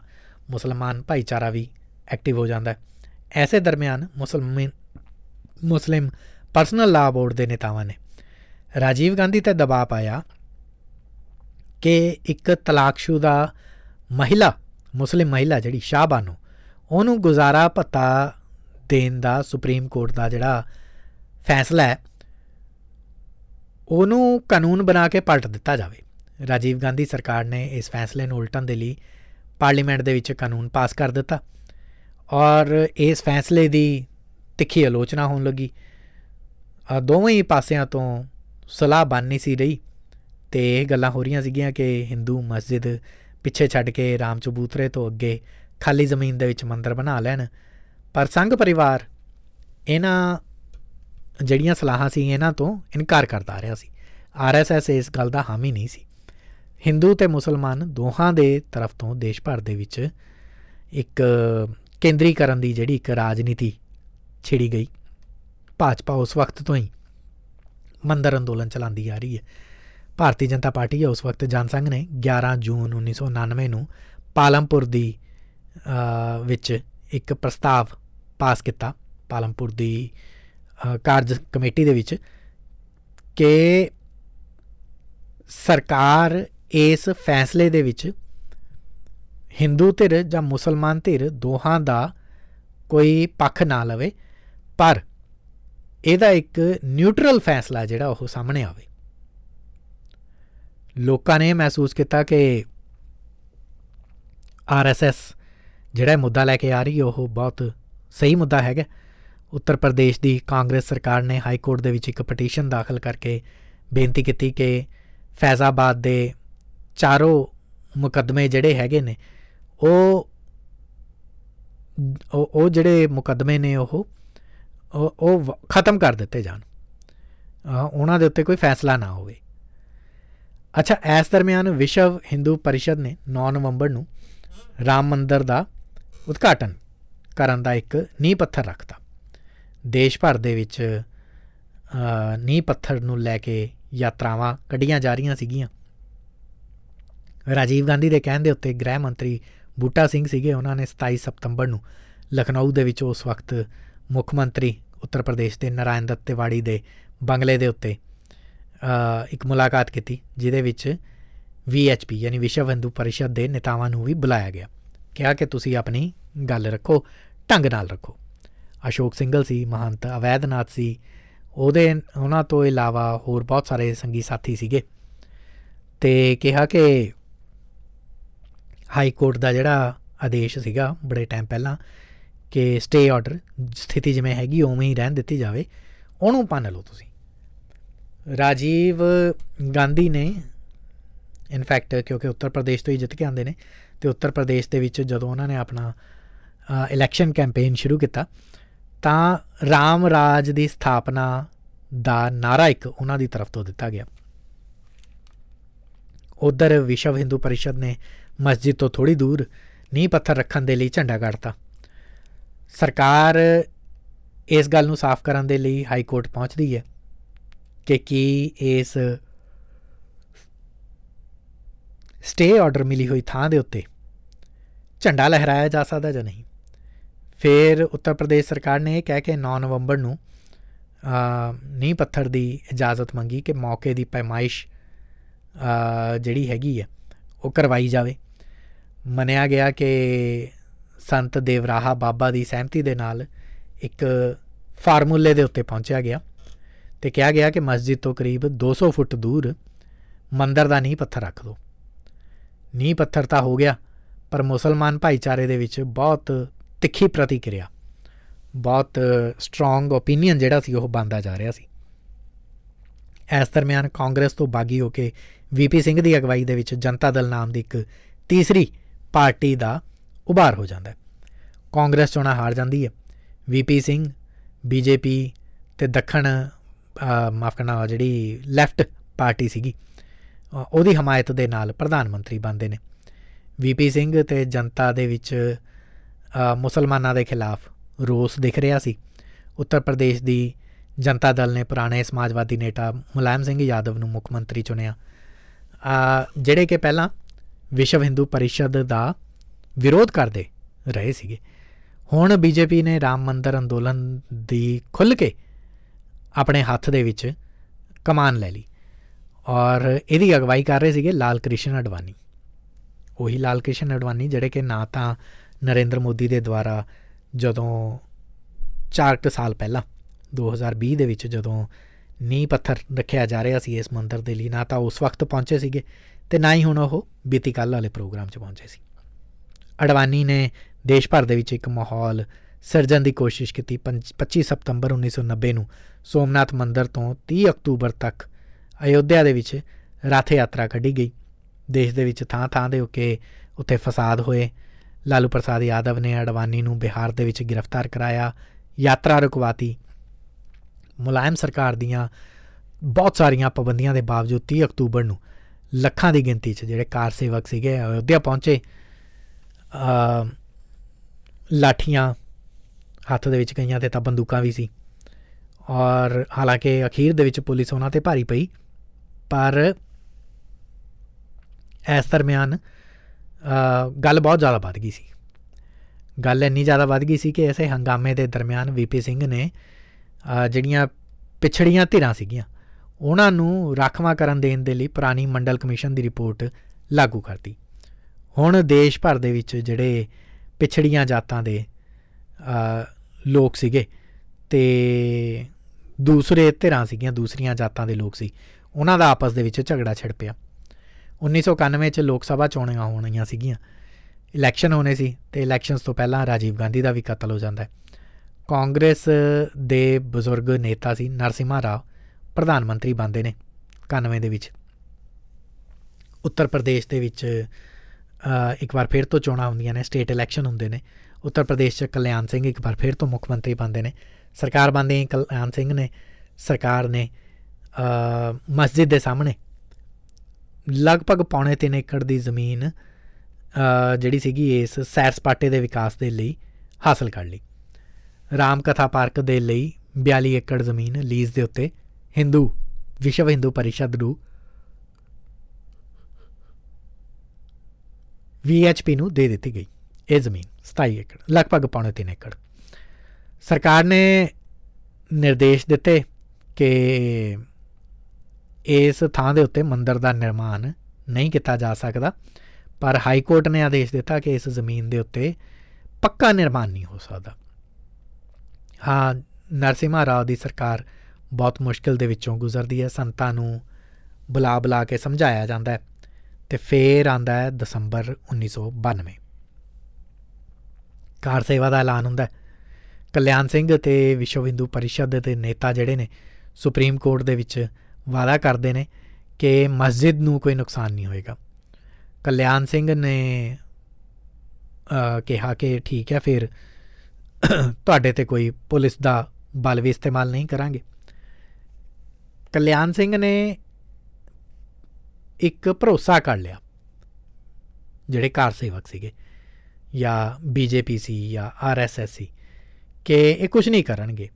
ਇਸ ਕਰਕੇ ਅਦਰਵਾਈਜ਼ ਮੁੱਖ ਮੰਤਰੀ ਦੇ ਕੋਲ ਉਸ ਵਕਤ ਵੀ ਤਾਕਤ ਸੀਗੀ ਕਿ ਉਹ ਕੇਂਦਰੀ ਬਲਾਂ ਦੀ ਸਹਾਇਤਾ ਲੈ ਸਕਦਾ ਸੀ, ਫੌਜ ਨੂੰ ਲਗਾ ਸਕਦਾ ਸੀ ਅਤੇ ਜਿਹੜੀ ਸਿਕਿਉਰਿਟੀ ਟਾਈਟ ਕੀਤੀ ਜਾ ਸਕਦੀ ਸੀ। ਪਰ ਬਾਵਜੂਦ ਇਸ ਦੇ 6 ਦਸੰਬਰ ਨੂੰ ਜੋ ਕੁਛ ਹੋਇਆ ਉਹ ਇਤਿਹਾਸ ਦੇ ਵਿੱਚ ਦਰਜ ਹੈ। ਲਾਲ ਕ੍ਰਿਸ਼ਨ ਅਡਵਾਨੀ, ਮੁਰਲੀ ਮਨੋਹਰ ਜੋਸ਼ੀ, ਅਸ਼ੋਕ ਸਿੰਘਲ ਜਿਹੜੇ RSS ਦੇ ਨੇਤਾ ਸੀਗੇ, ਸਿਖਰਲੇ ਨੇਤਾ, ਸੁਪਰੀਮ ਕੋਰਟ ਦੇ ਅਬਜ਼ਰਵਰ, ਜ਼ਿਲ੍ਹਾ ਜੱਜ ਅਤੇ ਸ਼ੰਕਰ ਅਤੇ ਪੁਲਿਸ ਪ੍ਰਸ਼ਾਸਨ ਦੀ ਮੌਜੂਦਗੀ ਦੇ ਵਿੱਚ ਕਾਰ ਸੇਵਕਾਂ ਨੇ 6 ਦਸੰਬਰ ਨੂੰ ਮਸਜਿਦ ਦੀ ਇੱਕ ਇੱਕ ਇੱਟ ਜਿਹੜੀ ਸੀ ਉੱਥੋਂ ਉਖਾੜਨੀ ਸ਼ੁਰੂ ਕਰਤੀ। ਬਹੁਤ ਪਹਿਲਾਂ ਦੀ ਤਰ੍ਹਾਂ ਜਿਹੜਾ ਸੀਗਾ ਇੱਥੇ ਪੂਜਾ ਅਰਚਨਾ ਜਿਹੜੀ ਸੀਗੀ ਉਹ ਰੁਕ ਗਈ। ਜਿਹੜੀ ਹਿੰਦੂ ਧਰਮ ਦੇ ਭਾਈਚਾਰੇ ਦੀ ਤਰਫ ਤੋਂ ਵੀ ਕੀਤੀ ਜਾ ਰਹੀ ਸੀ ਉਹ ਵੀ ਪੂਜਾ ਇੱਥੇ ਰੋਕ ਦਿੱਤੀ ਗਈ। ਮਸਜਿਦ ਨੂੰ ਗਿਰਾਉਣ ਤੋਂ ਬਾਅਦ ਹਾਈ ਕੋਰਟ ਨੇ ਕਲਿਆਣ ਸਿੰਘ ਦੀ ਸਰਕਾਰ ਦੀ ਤੋਂ ਜ਼ਮੀਨ ਦੀ ਜਿਹੜੀ ਐਕੁਜ਼ੀਸ਼ਨ ਹੈ, ਜਿਹੜੀ ਕੀਤੀ ਗਈ ਸੀ ਜ਼ਮੀਨ ਦੀ ਐਕੁਜ਼ੀਸ਼ਨ, ਉਹਨੂੰ ਗੈਰ ਕਾਨੂੰਨੀ ਕਰਾਰ ਦਿੱਤਾ। ਅਤੇ ਜਨਵਰੀ 1993 'ਚ ਕੇਂਦਰ ਸਰਕਾਰ ਨੇ ਇਸ ਮਸਲੇ ਦੇ ਹੱਲ ਦੇ ਲਈ ਪਾਰਲੀਮੈਂਟ ਦੇ ਵਿੱਚ ਕਾਨੂੰਨ ਬਣਾ ਕੇ ਇਸ ਨੂੰ ਵਿਵਾਦਤ ਜ਼ਮੀਨ ਅਤੇ ਇਸ ਦੇ ਆਲੇ ਦੁਆਲੇ ਦੀ ਲਗਭਗ 67 ਏਕੜ ਜ਼ਮੀਨ ਨੂੰ ਆਪਣੇ ਕੰਟਰੋਲ ਦੇ ਵਿੱਚ ਲੈ ਲਿਆ। ਹਾਈ ਕੋਰਟ ਦੇ ਵਿੱਚ ਮੁਕੱਦਮਾ ਚੱਲਦਾ ਰਿਹਾ। ਉਸ ਤੋਂ ਬਾਅਦ ਇਹਨੂੰ ਸੁਪਰੀਮ ਕੋਰਟ ਲਿਜਾਇਆ ਗਿਆ। ਬਾਬਰੀ ਮਸਜਿਦ ਢਾਣਾ ਸਹੀ ਸੀ ਨਹੀਂ ਸੀ, ਇਹਦੇ ਆਫਟਰ ਇਫੈਕਟ ਜਿਹੜੇ ਸੀਗੇ ਉਹ ਦੁਨੀਆ ਭਰ ਦੇ ਵਿੱਚ ਦੇਖਣ ਨੂੰ ਮਿਲੇ। ਬਾਬਰੀ ਮਸਜਿਦ ਢਾਣ ਦਾ ਅਸਰ ਸਭ ਤੋਂ ਜ਼ਿਆਦਾ ਇਹ ਹੋਇਆ ਕਿ ਉਸ ਵਕਤ, ਉਸ ਸਾਲ ਦੇ ਵਿੱਚ ਬਹੁਤ ਵੱਡੇ ਪੱਧਰ ਦੇ ਉੱਤੇ ਦੰਗੇ ਹੋਏ ਔਰ ਉਹਨਾਂ ਦੇ ਵਿੱਚ 2000 ਤੋਂ ਜ਼ਿਆਦਾ ਲੋਕਾਂ ਦੀਆਂ, ਭਾਰਤੀਆਂ ਦੀਆਂ ਮੌਤਾਂ ਹੋਈਆਂ ਉਹਨਾਂ ਦੰਗਿਆਂ ਦੇ ਵਿੱਚ। ਸਿਰਫ ਇੰਨਾ ਹੀ ਨਹੀਂ, ਬਾਬਰੀ ਮਸਜਿਦ ਦੇ ਢਾਣ ਦੇ ਨਾਲ ਭਾਰਤ ਦੇ ਵਿੱਚ ਸਿਰਫ ਉਸ ਸਾਲ 'ਚ ਦੰਗੇ ਹੀ ਨਹੀਂ ਹੋਏ, ਬਲਕਿ ਉਹਦੇ ਆਫਟਰ ਇਫੈਕਟ ਭਾਰਤ ਦੇ ਅਲੱਗ-ਅਲੱਗ ਸ਼ਹਿਰਾਂ ਤੋਂ ਇਲਾਵਾ ਦੁਨੀਆ ਦੇ ਦੂਸਰੇ ਦੇਸ਼ਾਂ ਦੇ ਵਿੱਚ ਦਿਖਣ ਲੱਗ ਪਏ। ਉਦਾਹਰਨ ਦੇ ਤੌਰ ਦੇ ਉੱਤੇ 1993 ਦਾ ਬੰਬ ਬਲਾਸਟ ਜਿਹੜਾ ਸੀਗਾ ਉਹ ਇਸੇ ਜਿਹੜੇ ਦੰਗੇ ਬਾਬਰੀ ਮਸਜਿਦ ਗਿਰਾਈ ਗਈ ਸੀ ਇਹਦੇ ਹੀ ਆਫਟਰ ਇਫੈਕਟ ਦੇ ਕਰਕੇ ਹੋਇਆ ਸੀ। ਹੋਇਆ ਕੀ ਸੀਗਾ ਕਿ ਬੰਬੇ ਦੇ ਵਿੱਚ, ਕਿਉਂਕਿ ਇੱਧਰ ਦਸੰਬਰ 1992 ਦੇ ਵਿੱਚ ਬਾਬਰੀ ਮਸਜਿਦ ਢਾਈ ਜਾਂਦੀ ਹੈ ਅਤੇ ਜਨਵਰੀ 1993 ਦੇ ਵਿੱਚ ਇਹ ਅਟੈਕ ਹੁੰਦੇ ਨੇ ਬੰਬੇ ਦੇ ਉੱਤੇ। ਔਰ ਇਹਨਾਂ ਅਟੈਕ ਦੇ ਪਿੱਛੇ ਦੀ ਬੈਕਗਰਾਊਂਡ ਇਹ ਸੀਗੀ ਕਿ ਜਿਹੜਾ ਦਾਊਦ ਸੀਗਾ, ਦਾਊਦ ਇਬਰਾਹਿਮ ਦੁਬਈ ਦੇ ਵਿੱਚ ਬੈਠਾ ਸੀ, ਉਹਨੇ ਇੰਡੀਆ ਦੇ ਵਿੱਚ ਆਪਣੇ 2 ਖਾਸ ਸਾਥੀ ਜਿਹੜੇ ਸੀਗੇ ਉਹਨਾਂ ਨੂੰ ਤਿਆਰ ਕੀਤਾ, ਯਾਕੂਬ ਮੈਮਨ ਅਤੇ ਟਾਈਗਰ ਮੈਮਨ।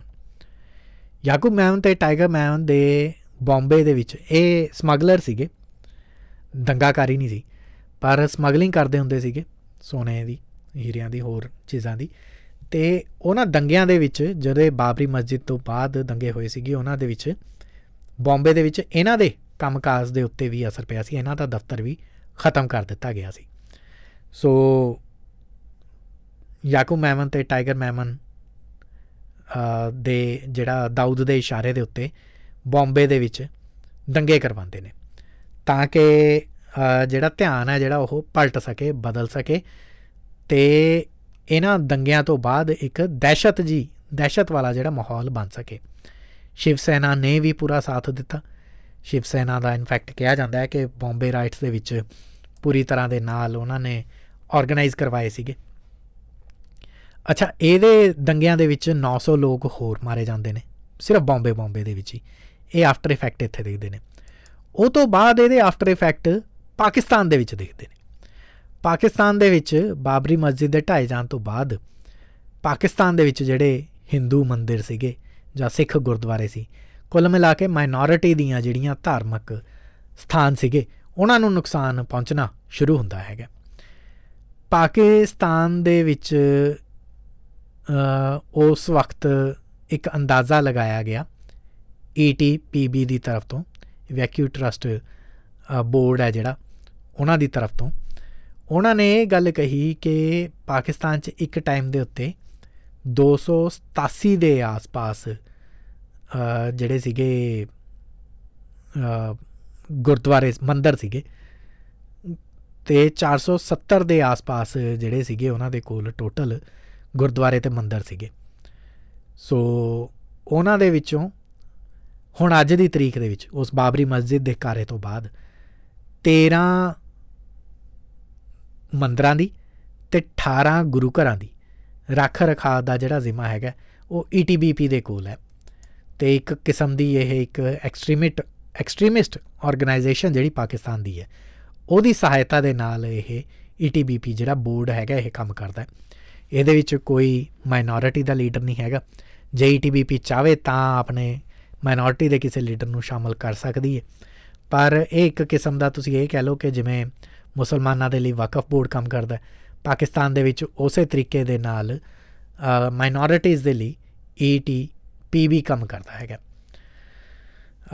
ਔਰ ਅੱਜ ਦੀ ਤਰੀਕ ਦੇ ਵਿੱਚ ਪਾਕਿਸਤਾਨ ਦੇ ਅੰਦਰ ਇੱਕ ਇੱਕ ਕਰਕੇ ਜਿਹੜੇ ਗੁਰਦੁਆਰੇ ਮੰਦਰ ਢਹਿ ਰਹੇ ਹੈਗੇ ਨੇ ਉਹਨਾਂ ਦੀਆਂ ਖਬਰਾਂ ਹੁਣ ਵੀ ਰਹਿ ਕੇ ਸਾਹਮਣੇ ਆ ਜਾਂਦੀਆਂ ਹੈਗੀਆਂ ਨੇ। ਸੋ ਇਹ ਆਫਟਰ ਇਫੈਕਟ ਜਿਹੜੇ ਨੇ ਬਾਬਰੀ ਮਸਜਿਦ ਦੇ ਦੇਖਣ ਨੂੰ ਮਿਲੇ ਹੈਗੇ ਨੇ। ਵੈਸੇ ਇਸ ਦਰਮਿਆਨ ਮੈਂ ਦੇਖ ਰਿਹਾ ਕਿ ਸਮਾਂ ਵੀ ਥੋੜ੍ਹਾ ਹੈਗਾ, ਇੱਕ ਛੋਟੀ ਜਿਹੀ ਬ੍ਰੇਕ ਲੈ ਕੇ ਆਉਂਦੇ ਅਤੇ ਬ੍ਰੇਕ ਤੋਂ ਬਾਅਦ ਕੱਟੜਪੰਥੀ ਇੱਕ ਵਿਚਾਰਧਾਰਾ ਦੀ ਗੱਲ ਕੀਤੀ ਸੀਗੀ। ਜਦੋਂ ਇੱਧਰਲੇ ਇੰਡੀਆ ਵਾਲੇ ਪਾਸੇ ਇੱਕ ਵਿਚਾਰਧਾਰਾ ਦੇ ਲੋਕ ਇਕੱਠੇ ਹੁੰਦੇ ਨੇ ਅਤੇ ਮੰਦਰ ਦਾ ਉਦਘਾਟਨ ਹੁੰਦਾ ਤਾਂ ਦੂਸਰੇ ਪਾਸੇ ਦੁਨੀਆ ਦੇ ਸਭ ਤੋਂ ਵਿਕਸਿਤ ਦੇਸ਼ਾਂ ਦੇ ਵਿੱਚੋਂ ਇੱਕ ਦੇਸ਼ ਦੇ ਅੰਦਰ ਕੱਟੜਪੰਥੀ ਵਿਚਾਰਧਾਰਾ ਦੇ ਖਿਲਾਫ ਨਾਅਰੇਬਾਜ਼ੀ ਕੀਤੀ ਜਾ ਰਹੀ ਹੈ। ਉਹ ਕਿੱਥੇ ਹੋ ਰਹੀ ਹੈ ਅਤੇ ਉਹਦਾ ਕੀ ਕਾਰਨ ਹੈ, ਅਗਲੇ ਸੈਗਮੈਂਟ ਦੇ ਵਿੱਚ ਦੱਸਦੇ ਹਾਂ ਤੁਹਾਨੂੰ।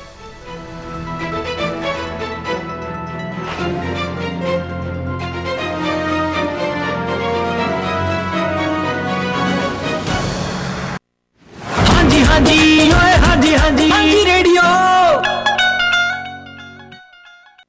ਓਏ ਇਹ ਕਿਹੜਾ ਰਾ ਕਿਉਂ ਤੂੰ ਨਾ ਆਉਣਾ ਇਹਦੇ ਚ? ਓਏ ਅਸੀਂ ਤੇਰੇ ਕੋ ਸਾਬਣ ਮੰਗ ਲਿਆ। ਖਰੇ ਕਿਹੜੇ ਡੰਗਰ ਨੇ ਤੁਹਾਨੂੰ ਵੀਜ਼ਾ ਦੇਤਾ? ਲਹਿੰਦੇ ਤੇ ਚੜ੍ਹਦੇ ਪੰਜਾਬ ਦੇ ਕਲਾਕਾਰਾਂ ਨਾਲ ਸਜੀ ਫਿਲਮ ਡਰਾਮੇ ਵਾਲੇ 19 ਜਨਵਰੀ ਨੂੰ ਨੇੜਲੇ ਸਿਨੇਮਾ ਘਰਾਂ 'ਚ। ਆਸਟ੍ਰੇਲੀਆ 'ਚ ਇਮੀਗ੍ਰੇਸ਼ਨ ਰਿਲੇਟਡ ਹਰ ਪ੍ਰੋਬਲਮ ਨੂੰ ਸੋਲਵ ਕਰਨ ਦੇ ਲਈ IME ਐਡਵਾਈਜ਼ਰ ਜੋ ਨੇ ਸਕਿਲਡ ਵੀਜ਼ਾ 189, 190 ਤੇ 491 ਅਤੇ ਸਕਿਲ ਅਸੈਸਮੈਂਟ ਤੋਂ ਲੈ ਕੇ ਪਾਰਟਨਰ ਤੇ ਪੇਰੈਂਟ ਵੀਜ਼ਾ ਦੇ ਐਕਸਪਰਟ। ਸਟੂਡੈਂਟ ਵੀਜ਼ਾ ਤੋਂ TR ਜਾਂ PR ਦਾ ਰਾਹ ਆਸਾਨ ਬਣਾਉਣ ਲਈ ਅੱਜ ਹੀ ਸਲਾਹ ਲਵੋ। IME advisors. Suite 1, 80 Phillip Street, Parramatta. Call 0290631618. Wow nice necklace एकदम परी लग रही है। मैनू परी वांग सजाया अक्षरा जूलर्स ने जिन्ना दे कोल है 22 carat gold hallmark jewellery, diamond jewellery अते ब्राइट स्टोन रिंग्स। फिर तो मैं भी चली अक्षरा ज्वेलर्स। इन्ना ही नहीं इन्हां कोल सिल्वर आइटम्स, पूजा आइटम्स भी ने, नाल ही पुरानी ज्वेलरी एक्सचेंज करदे ने, रिपेयर करदे ने अते ऑन ऑर्डर ज्वेलरी भी बनांदे ने। Akshara jewellers 59A Marion street, Harris park. $1000 दी शॉपिंग अते रेडियो हांजी दी रेफरेंस नाल पाओ एक गिफ्ट भी।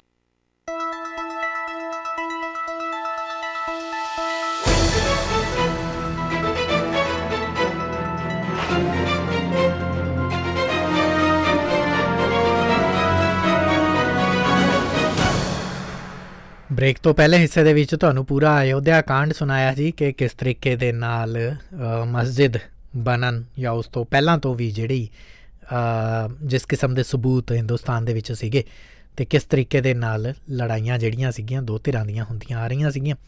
ਖੈਰ ਇਸ ਦਰਮਿਆਨ ਹੁਣ ਸਮਾਂ ਥੋੜ੍ਹਾ ਹੈਗਾ, ਨਹੀਂ ਤਾਂ ਫਿਰ ਇੱਕ ਵੱਖਰੀ ਰਿਪੋਰਟ ਤੁਹਾਨੂੰ ਜਰਮਨੀ ਦੇ ਉੱਤੇ ਸੁਣਾਉਣੀ ਸੀਗੀ। ਜਰਮਨੀ ਦੇ ਵਿੱਚ ਦੱਖਣ ਪੰਥੀ ਜਿਹੜੇ ਹੈਗੇ ਨੇ ਜਿਨ੍ਹਾਂ ਨੂੰ ਰਾਈਟ ਵਿੰਗਰ ਕਹਿ ਲਿਆ ਜਾਂਦਾ ਅਤੇ ਮੈਂ ਉਹਨਾਂ ਦੇ ਲਈ ਇੱਕ ਐਕਸਟ੍ਰੀਮਿਸਟ ਸ਼ਬਦ ਵੀ ਵਰਤ ਲੈਂਦਾ ਹੈਗਾ ਕਿਉਂਕਿ ਰਾਈਟ ਵਿੰਗਰ ਜਿਹੜੇ ਹੈਗੇ ਨੇ ਜ਼ਿਆਦਾਤਰ ਦੁਨੀਆ ਭਰ ਦੇ ਵਿੱਚ ਉਹ ਬੜੀ ਐਕਸਟ੍ਰੀਮ ਸੋਚ ਵਾਲੇ ਹੈਗੇ ਨੇ। ਜਰਮਨੀ ਦੇ ਵਿੱਚ ਐਕਸਟ੍ਰੀਮਿਸਟ ਪਾਰਟੀਆਂ ਨੇ ਜਿਹੜੀਆਂ ਖਾਸ ਤੌਰ ਦੇ ਉੱਤੇ ਉੱਥੇ ਦੀ AFD ਪਾਰਟੀ ਹੈ, ਅਲਟਰਨੇਟਿਵ ਫਾਰ ਜਰਮਨੀ ਨਾਮ ਦੀ ਜਿਹੜੀ ਪਾਰਟੀ ਹੈ। ਇਹ ਅਲਟਰਨੇਟਿਵ ਫਾਰ ਜਰਮਨੀ ਨਾਮ ਇਹਨਾਂ ਦਾ ਇੰਗਲਿਸ਼ ਨੇਮ ਹੈ। ਜਰਮਨ ਲੈਂਗੁਏਜ ਦੇ ਵਿੱਚ AFD ਉਹਨਾਂ ਦਾ ਨਾਮ ਹੈ ਅਤੇ ਉਹਦੇ ਖੂਫੀਆ ਬੈਠਕਾਂ ਹੋਈਆਂ ਅਤੇ ਖੂਫੀਆ ਬੈਠਕਾਂ ਦੀ ਜਾਣਕਾਰੀ ਮੀਡੀਆ ਦੇ ਵਿੱਚ ਜਦੋਂ ਸਾਹਮਣੇ ਆਉਂਦੀ ਹੈ ਅਤੇ ਜਿਹਦੇ 'ਚ ਬੈਠਕ ਦੇ ਵਿੱਚ ਉਹਨਾਂ ਨੇ ਇਸ ਐਕਸਟ੍ਰੀਮਿਸਟ ਪਾਰਟੀ ਨੇ ਕੀ ਤੈਅ ਕੀਤਾ ਕਿ ਜਰਮਨੀ 'ਚ ਜਿੰਨੇ ਵੀ ਪ੍ਰਵਾਸੀ ਰਹਿ ਰਹੇ ਨੇ ਉਹਨਾਂ ਨੂੰ ਆਪਾਂ ਕੱਢ ਦੇਣਾ ਜੇ ਆਪਾਂ ਸਰਕਾਰ ਚਾਹੁੰਦੇ ਹਾਂ, ਦੇਸ਼ ਦੇ ਵਿੱਚੋਂ ਕੱਢ ਦਾਂਗੇ। ਭਾਵੇਂ ਕਿ ਉਹਨਾਂ ਨੇ ਜਰਮਨੀ ਦੇ ਵਿੱਚ ਸਿਟੀਜ਼ਨਸ਼ਿਪ ਵੀ ਲੈ ਲਈ ਹੋਵੇ, ਉਹਨਾਂ ਨੂੰ ਕੱਢ ਕੇ ਮਾਰਾਂਗੇ, ਮਾਈਨੋਰਿਟੀ ਦੇ ਵਿੱਚ ਜਿਹੜੇ ਲੋਕ ਨੇ। ਅੱਛਾ, ਇਹ ਖਬਰ ਜਿਵੇਂ ਹੀ ਪਤਾ ਚੱਲਦੀ ਹੈ ਆਮ ਲੋਕਾਂ ਨੂੰ, ਅਤੇ ਜਰਮਨੀ ਦੇ ਵਿੱਚ ਇਸ ਐਤਵਾਰ ਦੀ ਸ਼ਾਮ ਸਾਰੇ ਸ਼ਹਿਰਾਂ 'ਚ, ਹੈਮਬਰਗ 'ਚ, ਫਰੈਂਕਫਰਟ, ਹੌਨੋਵਰ, ਕਾਸੇਲ, ਡਾਟਮੁੰਡ, ਵੋਪਰਟਾਲ, ਗੱਲ ਮੁੱਕਦੀ ਕਿ ਸਾਰੇ ਵੱਡੇ ਸ਼ਹਿਰ ਲੱਖਾਂ ਦੀ ਗਿਣਤੀ ਦੇ ਵਿੱਚ ਲੋਕ ਸੜਕਾਂ 'ਤੇ ਨਿਕਲਦੇ ਨੇ। ਲੋਕਾਂ ਦੇ ਹੱਥਾਂ ਦੇ ਵਿੱਚ ਜਿਹੜੇ ਬੈਨਰ ਸੀਗੇ ਉਹਦੇ 'ਤੇ ਲਿਖਿਆ ਹੋਇਆ ਸੀਗਾ ਕਿ 1933 ਇੱਕ ਵਾਰ ਫਿਰ ਤੋਂ ਨਹੀਂ, 1933 ਯਾਨੀ ਕਿ ਨਾਜ਼ੀ ਜਿਹੜੀ ਹਕੂਮਤ ਆ ਇੱਕ ਵਾਰ ਫਿਰ ਤੋਂ ਨਹੀਂ, ਫਾਸੀਵਾਦ ਦਾ ਕੋਈ ਵਿਕਲਪ ਨਹੀਂ। ਸੋ ਇਸ ਐਕਸਟ੍ਰੀਮਿਸਟ ਪਾਰਟੀ ਦੇ ਖਿਲਾਫ ਇਹ ਲੋਕਤੰਤਰ ਦਾ ਇੱਕ ਮਾਰਚ ਹੋਇਆ।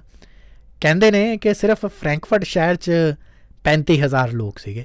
ਪੂਰੇ ਜਰਮਨੀ ਦੇ ਵਿੱਚ ਤਾਂ ਇਹ ਕਹਿ ਰਹੇ ਨੇ ਕਿ ਲੱਖਾਂ ਦੀ ਗਿਣਤੀ ਦੇ ਵਿੱਚ ਜਿਹੜੇ ਲੋਕ ਇਕੱਠੇ ਹੋਏ ਸੀਗੇ, ਸਾਰੇ ਸ਼ਹਿਰਾਂ ਦੀ ਜੇ ਗੱਲ ਕਰੀਏ। ਅਤੇ ਔਰ ਪੁਲਿਸ ਨੂੰ ਇਹ ਉਮੀਦ ਵੀ ਨਹੀਂ ਸੀਗੀ ਕਿ ਐਡੀ ਵੱਡੀ ਇਹ ਰੈਲੀ ਹੋ ਜਾਏਗੀ। ਪੁਲਿਸ ਨੂੰ ਤਾਂ ਹੈਮਬਰਗ ਸ਼ਹਿਰ ਦੇ ਵਿੱਚ ਇਹ ਸੀਗਾ ਅੰਦਾਜ਼ਾ ਕਿ 20,000 ਲੋਕ ਪਹੁੰਚਣਗੇ।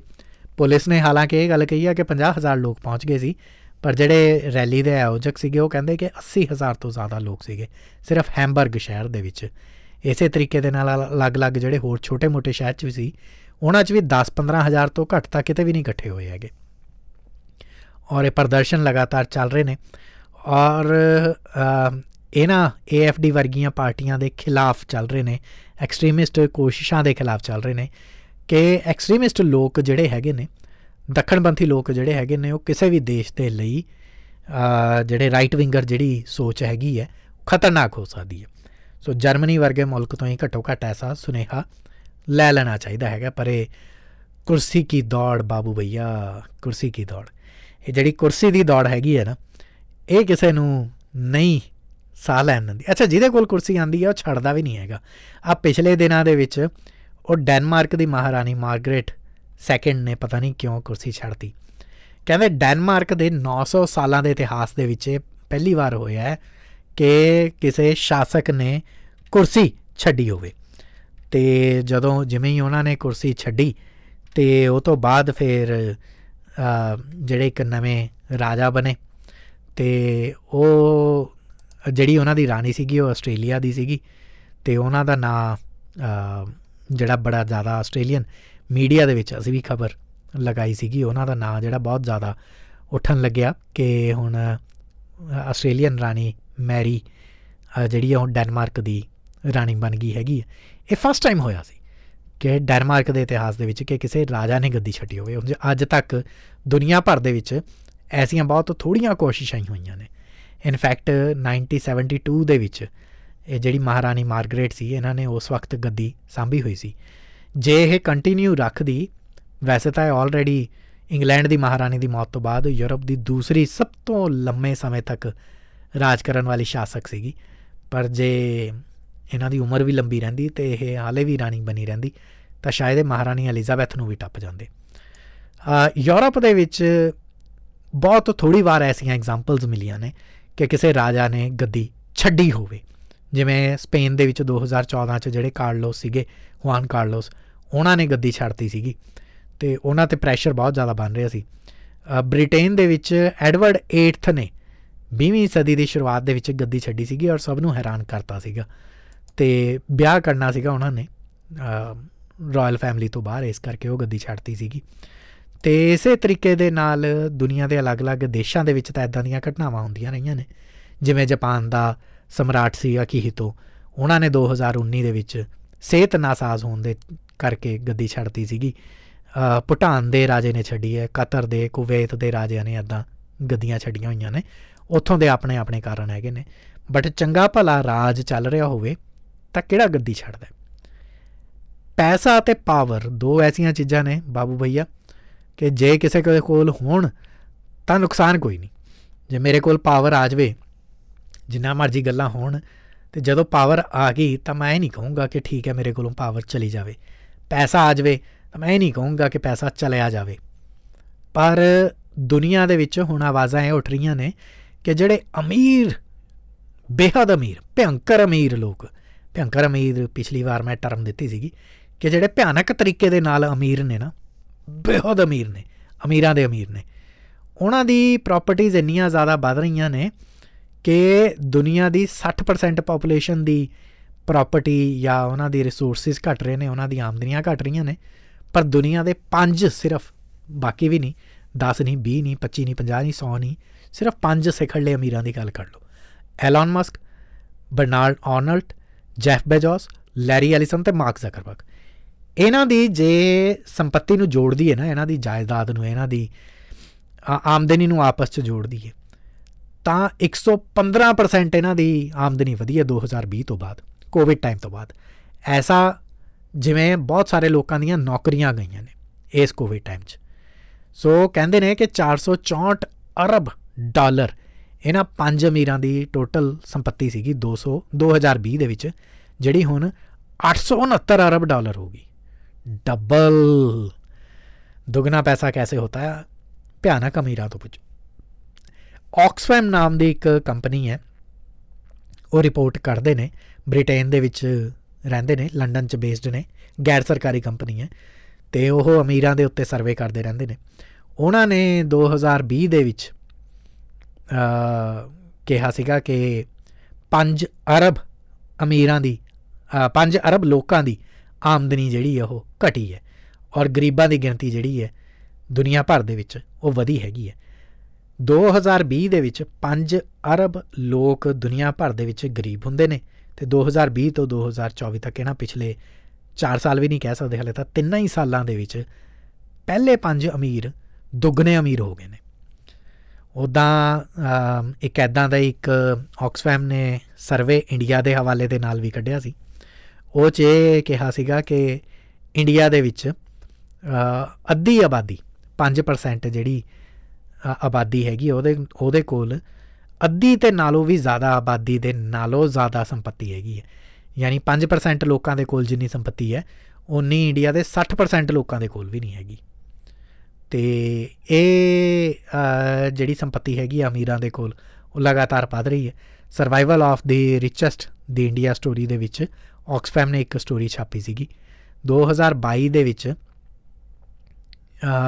ਸਿਰਫ ਇੱਕ ਸਾਲ ਦੇ, ਇੱਕ ਕੈਲੰਡਰ ਈਅਰ ਦੇ ਵਿੱਚ ਅਮੀਰ ਤਰੀਨ ਲੋਕ ਜਿਹੜੇ ਭਿਆਨਕ ਅਮੀਰ ਨੇ ਇੰਡੀਆ ਦੇ ਵਿੱਚ, ਉਹਨਾਂ ਦੀ ਔਸਤਨ ਮਤਲਬ ਸਾਰੇ ਅਮੀਰਾਂ ਦੀ ਜੇ ਜਾਇਦਾਦ ਨੂੰ, ਸੰਪੱਤੀ ਨੂੰ ਆਪਸ 'ਚ ਜੋੜ ਦਿੱਤਾ ਜਾਵੇ ਤਾਂ 46% ਵਧੀ ਹੈ। ਅਤੇ ਜੇ ਜਿਹੜੇ 60% ਗਰੀਬ ਨੇ, ਜੇ ਉਹਨਾਂ ਸਾਰਿਆਂ ਦੀ ਸੰਪੱਤੀ ਨੂੰ ਆਪਸ 'ਚ ਜੋੜ ਦਿੱਤਾ ਜਾਵੇ ਤਾਂ 50% ਤੱਕ ਘਟੀ ਹੈ। ਯਾਨੀ ਗਰੀਬਾਂ ਦੇ ਕੋਲ ਜਿੰਨਾ ਪੈਸਾ ਸੀ ਉਹਦੇ ਨਾਲੋਂ ਅੱਧਾ ਰਹਿ ਗਿਆ, ਅਤੇ ਅਮੀਰਾਂ ਦੇ ਕੋਲ ਜਿੰਨਾ ਪੈਸਾ ਸੀ ਉਹਦੇ ਨਾਲੋਂ 46% ਹੋਰ ਵੱਧ ਗਿਆ। ਇਹ 2020 ਤੋਂ ਬਾਅਦ ਇਹ ਰੁਝਾਨ ਭਾਰਤ ਦੇ ਵਿੱਚ ਦੇਖਣ ਨੂੰ ਮਿਲਿਆ। ਇਨਫੈਕਟ 64 ਨਵੇਂ ਅਰਬਪਤੀ 2022 ਦੇ ਵਿੱਚ ਵਧੇ ਨੇ। ਇੱਕ ਟਾਈਮ ਸੀਗਾ 2020 'ਚ ਜਦੋਂ 102 ਅਰਬਪਤੀ ਸੀ ਇੰਡੀਆ 'ਚ, ਅਤੇ 2022 'ਚ 166 ਅਰਬਪਤੀ ਹੋ ਗਏ ਸੀਗੇ।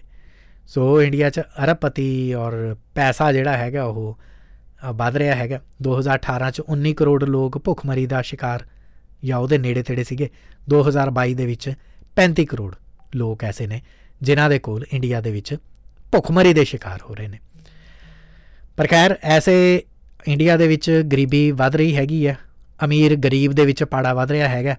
ਪੈਸੇ ਦਾ ਜਿਹੜਾ ਇਹ ਇੱਕ ਬਹੁਤ ਵੱਡਾ ਗੈਪ ਜਿਹੜਾ ਇੰਡੀਆ ਦੇ ਵਿੱਚ ਬਣ ਰਿਹਾ ਹੈਗਾ, ਬਾਵਜੂਦ ਇਸ ਸਾਰੇ ਦੇ ਲਈ ਇਹ ਸਾਰਾ ਕੁਛ ਇੱਕ ਪਾਸੇ, ਪਰ ਧਾਰਮਿਕ ਆਸਥਾ ਇੱਕ ਪਾਸੇ।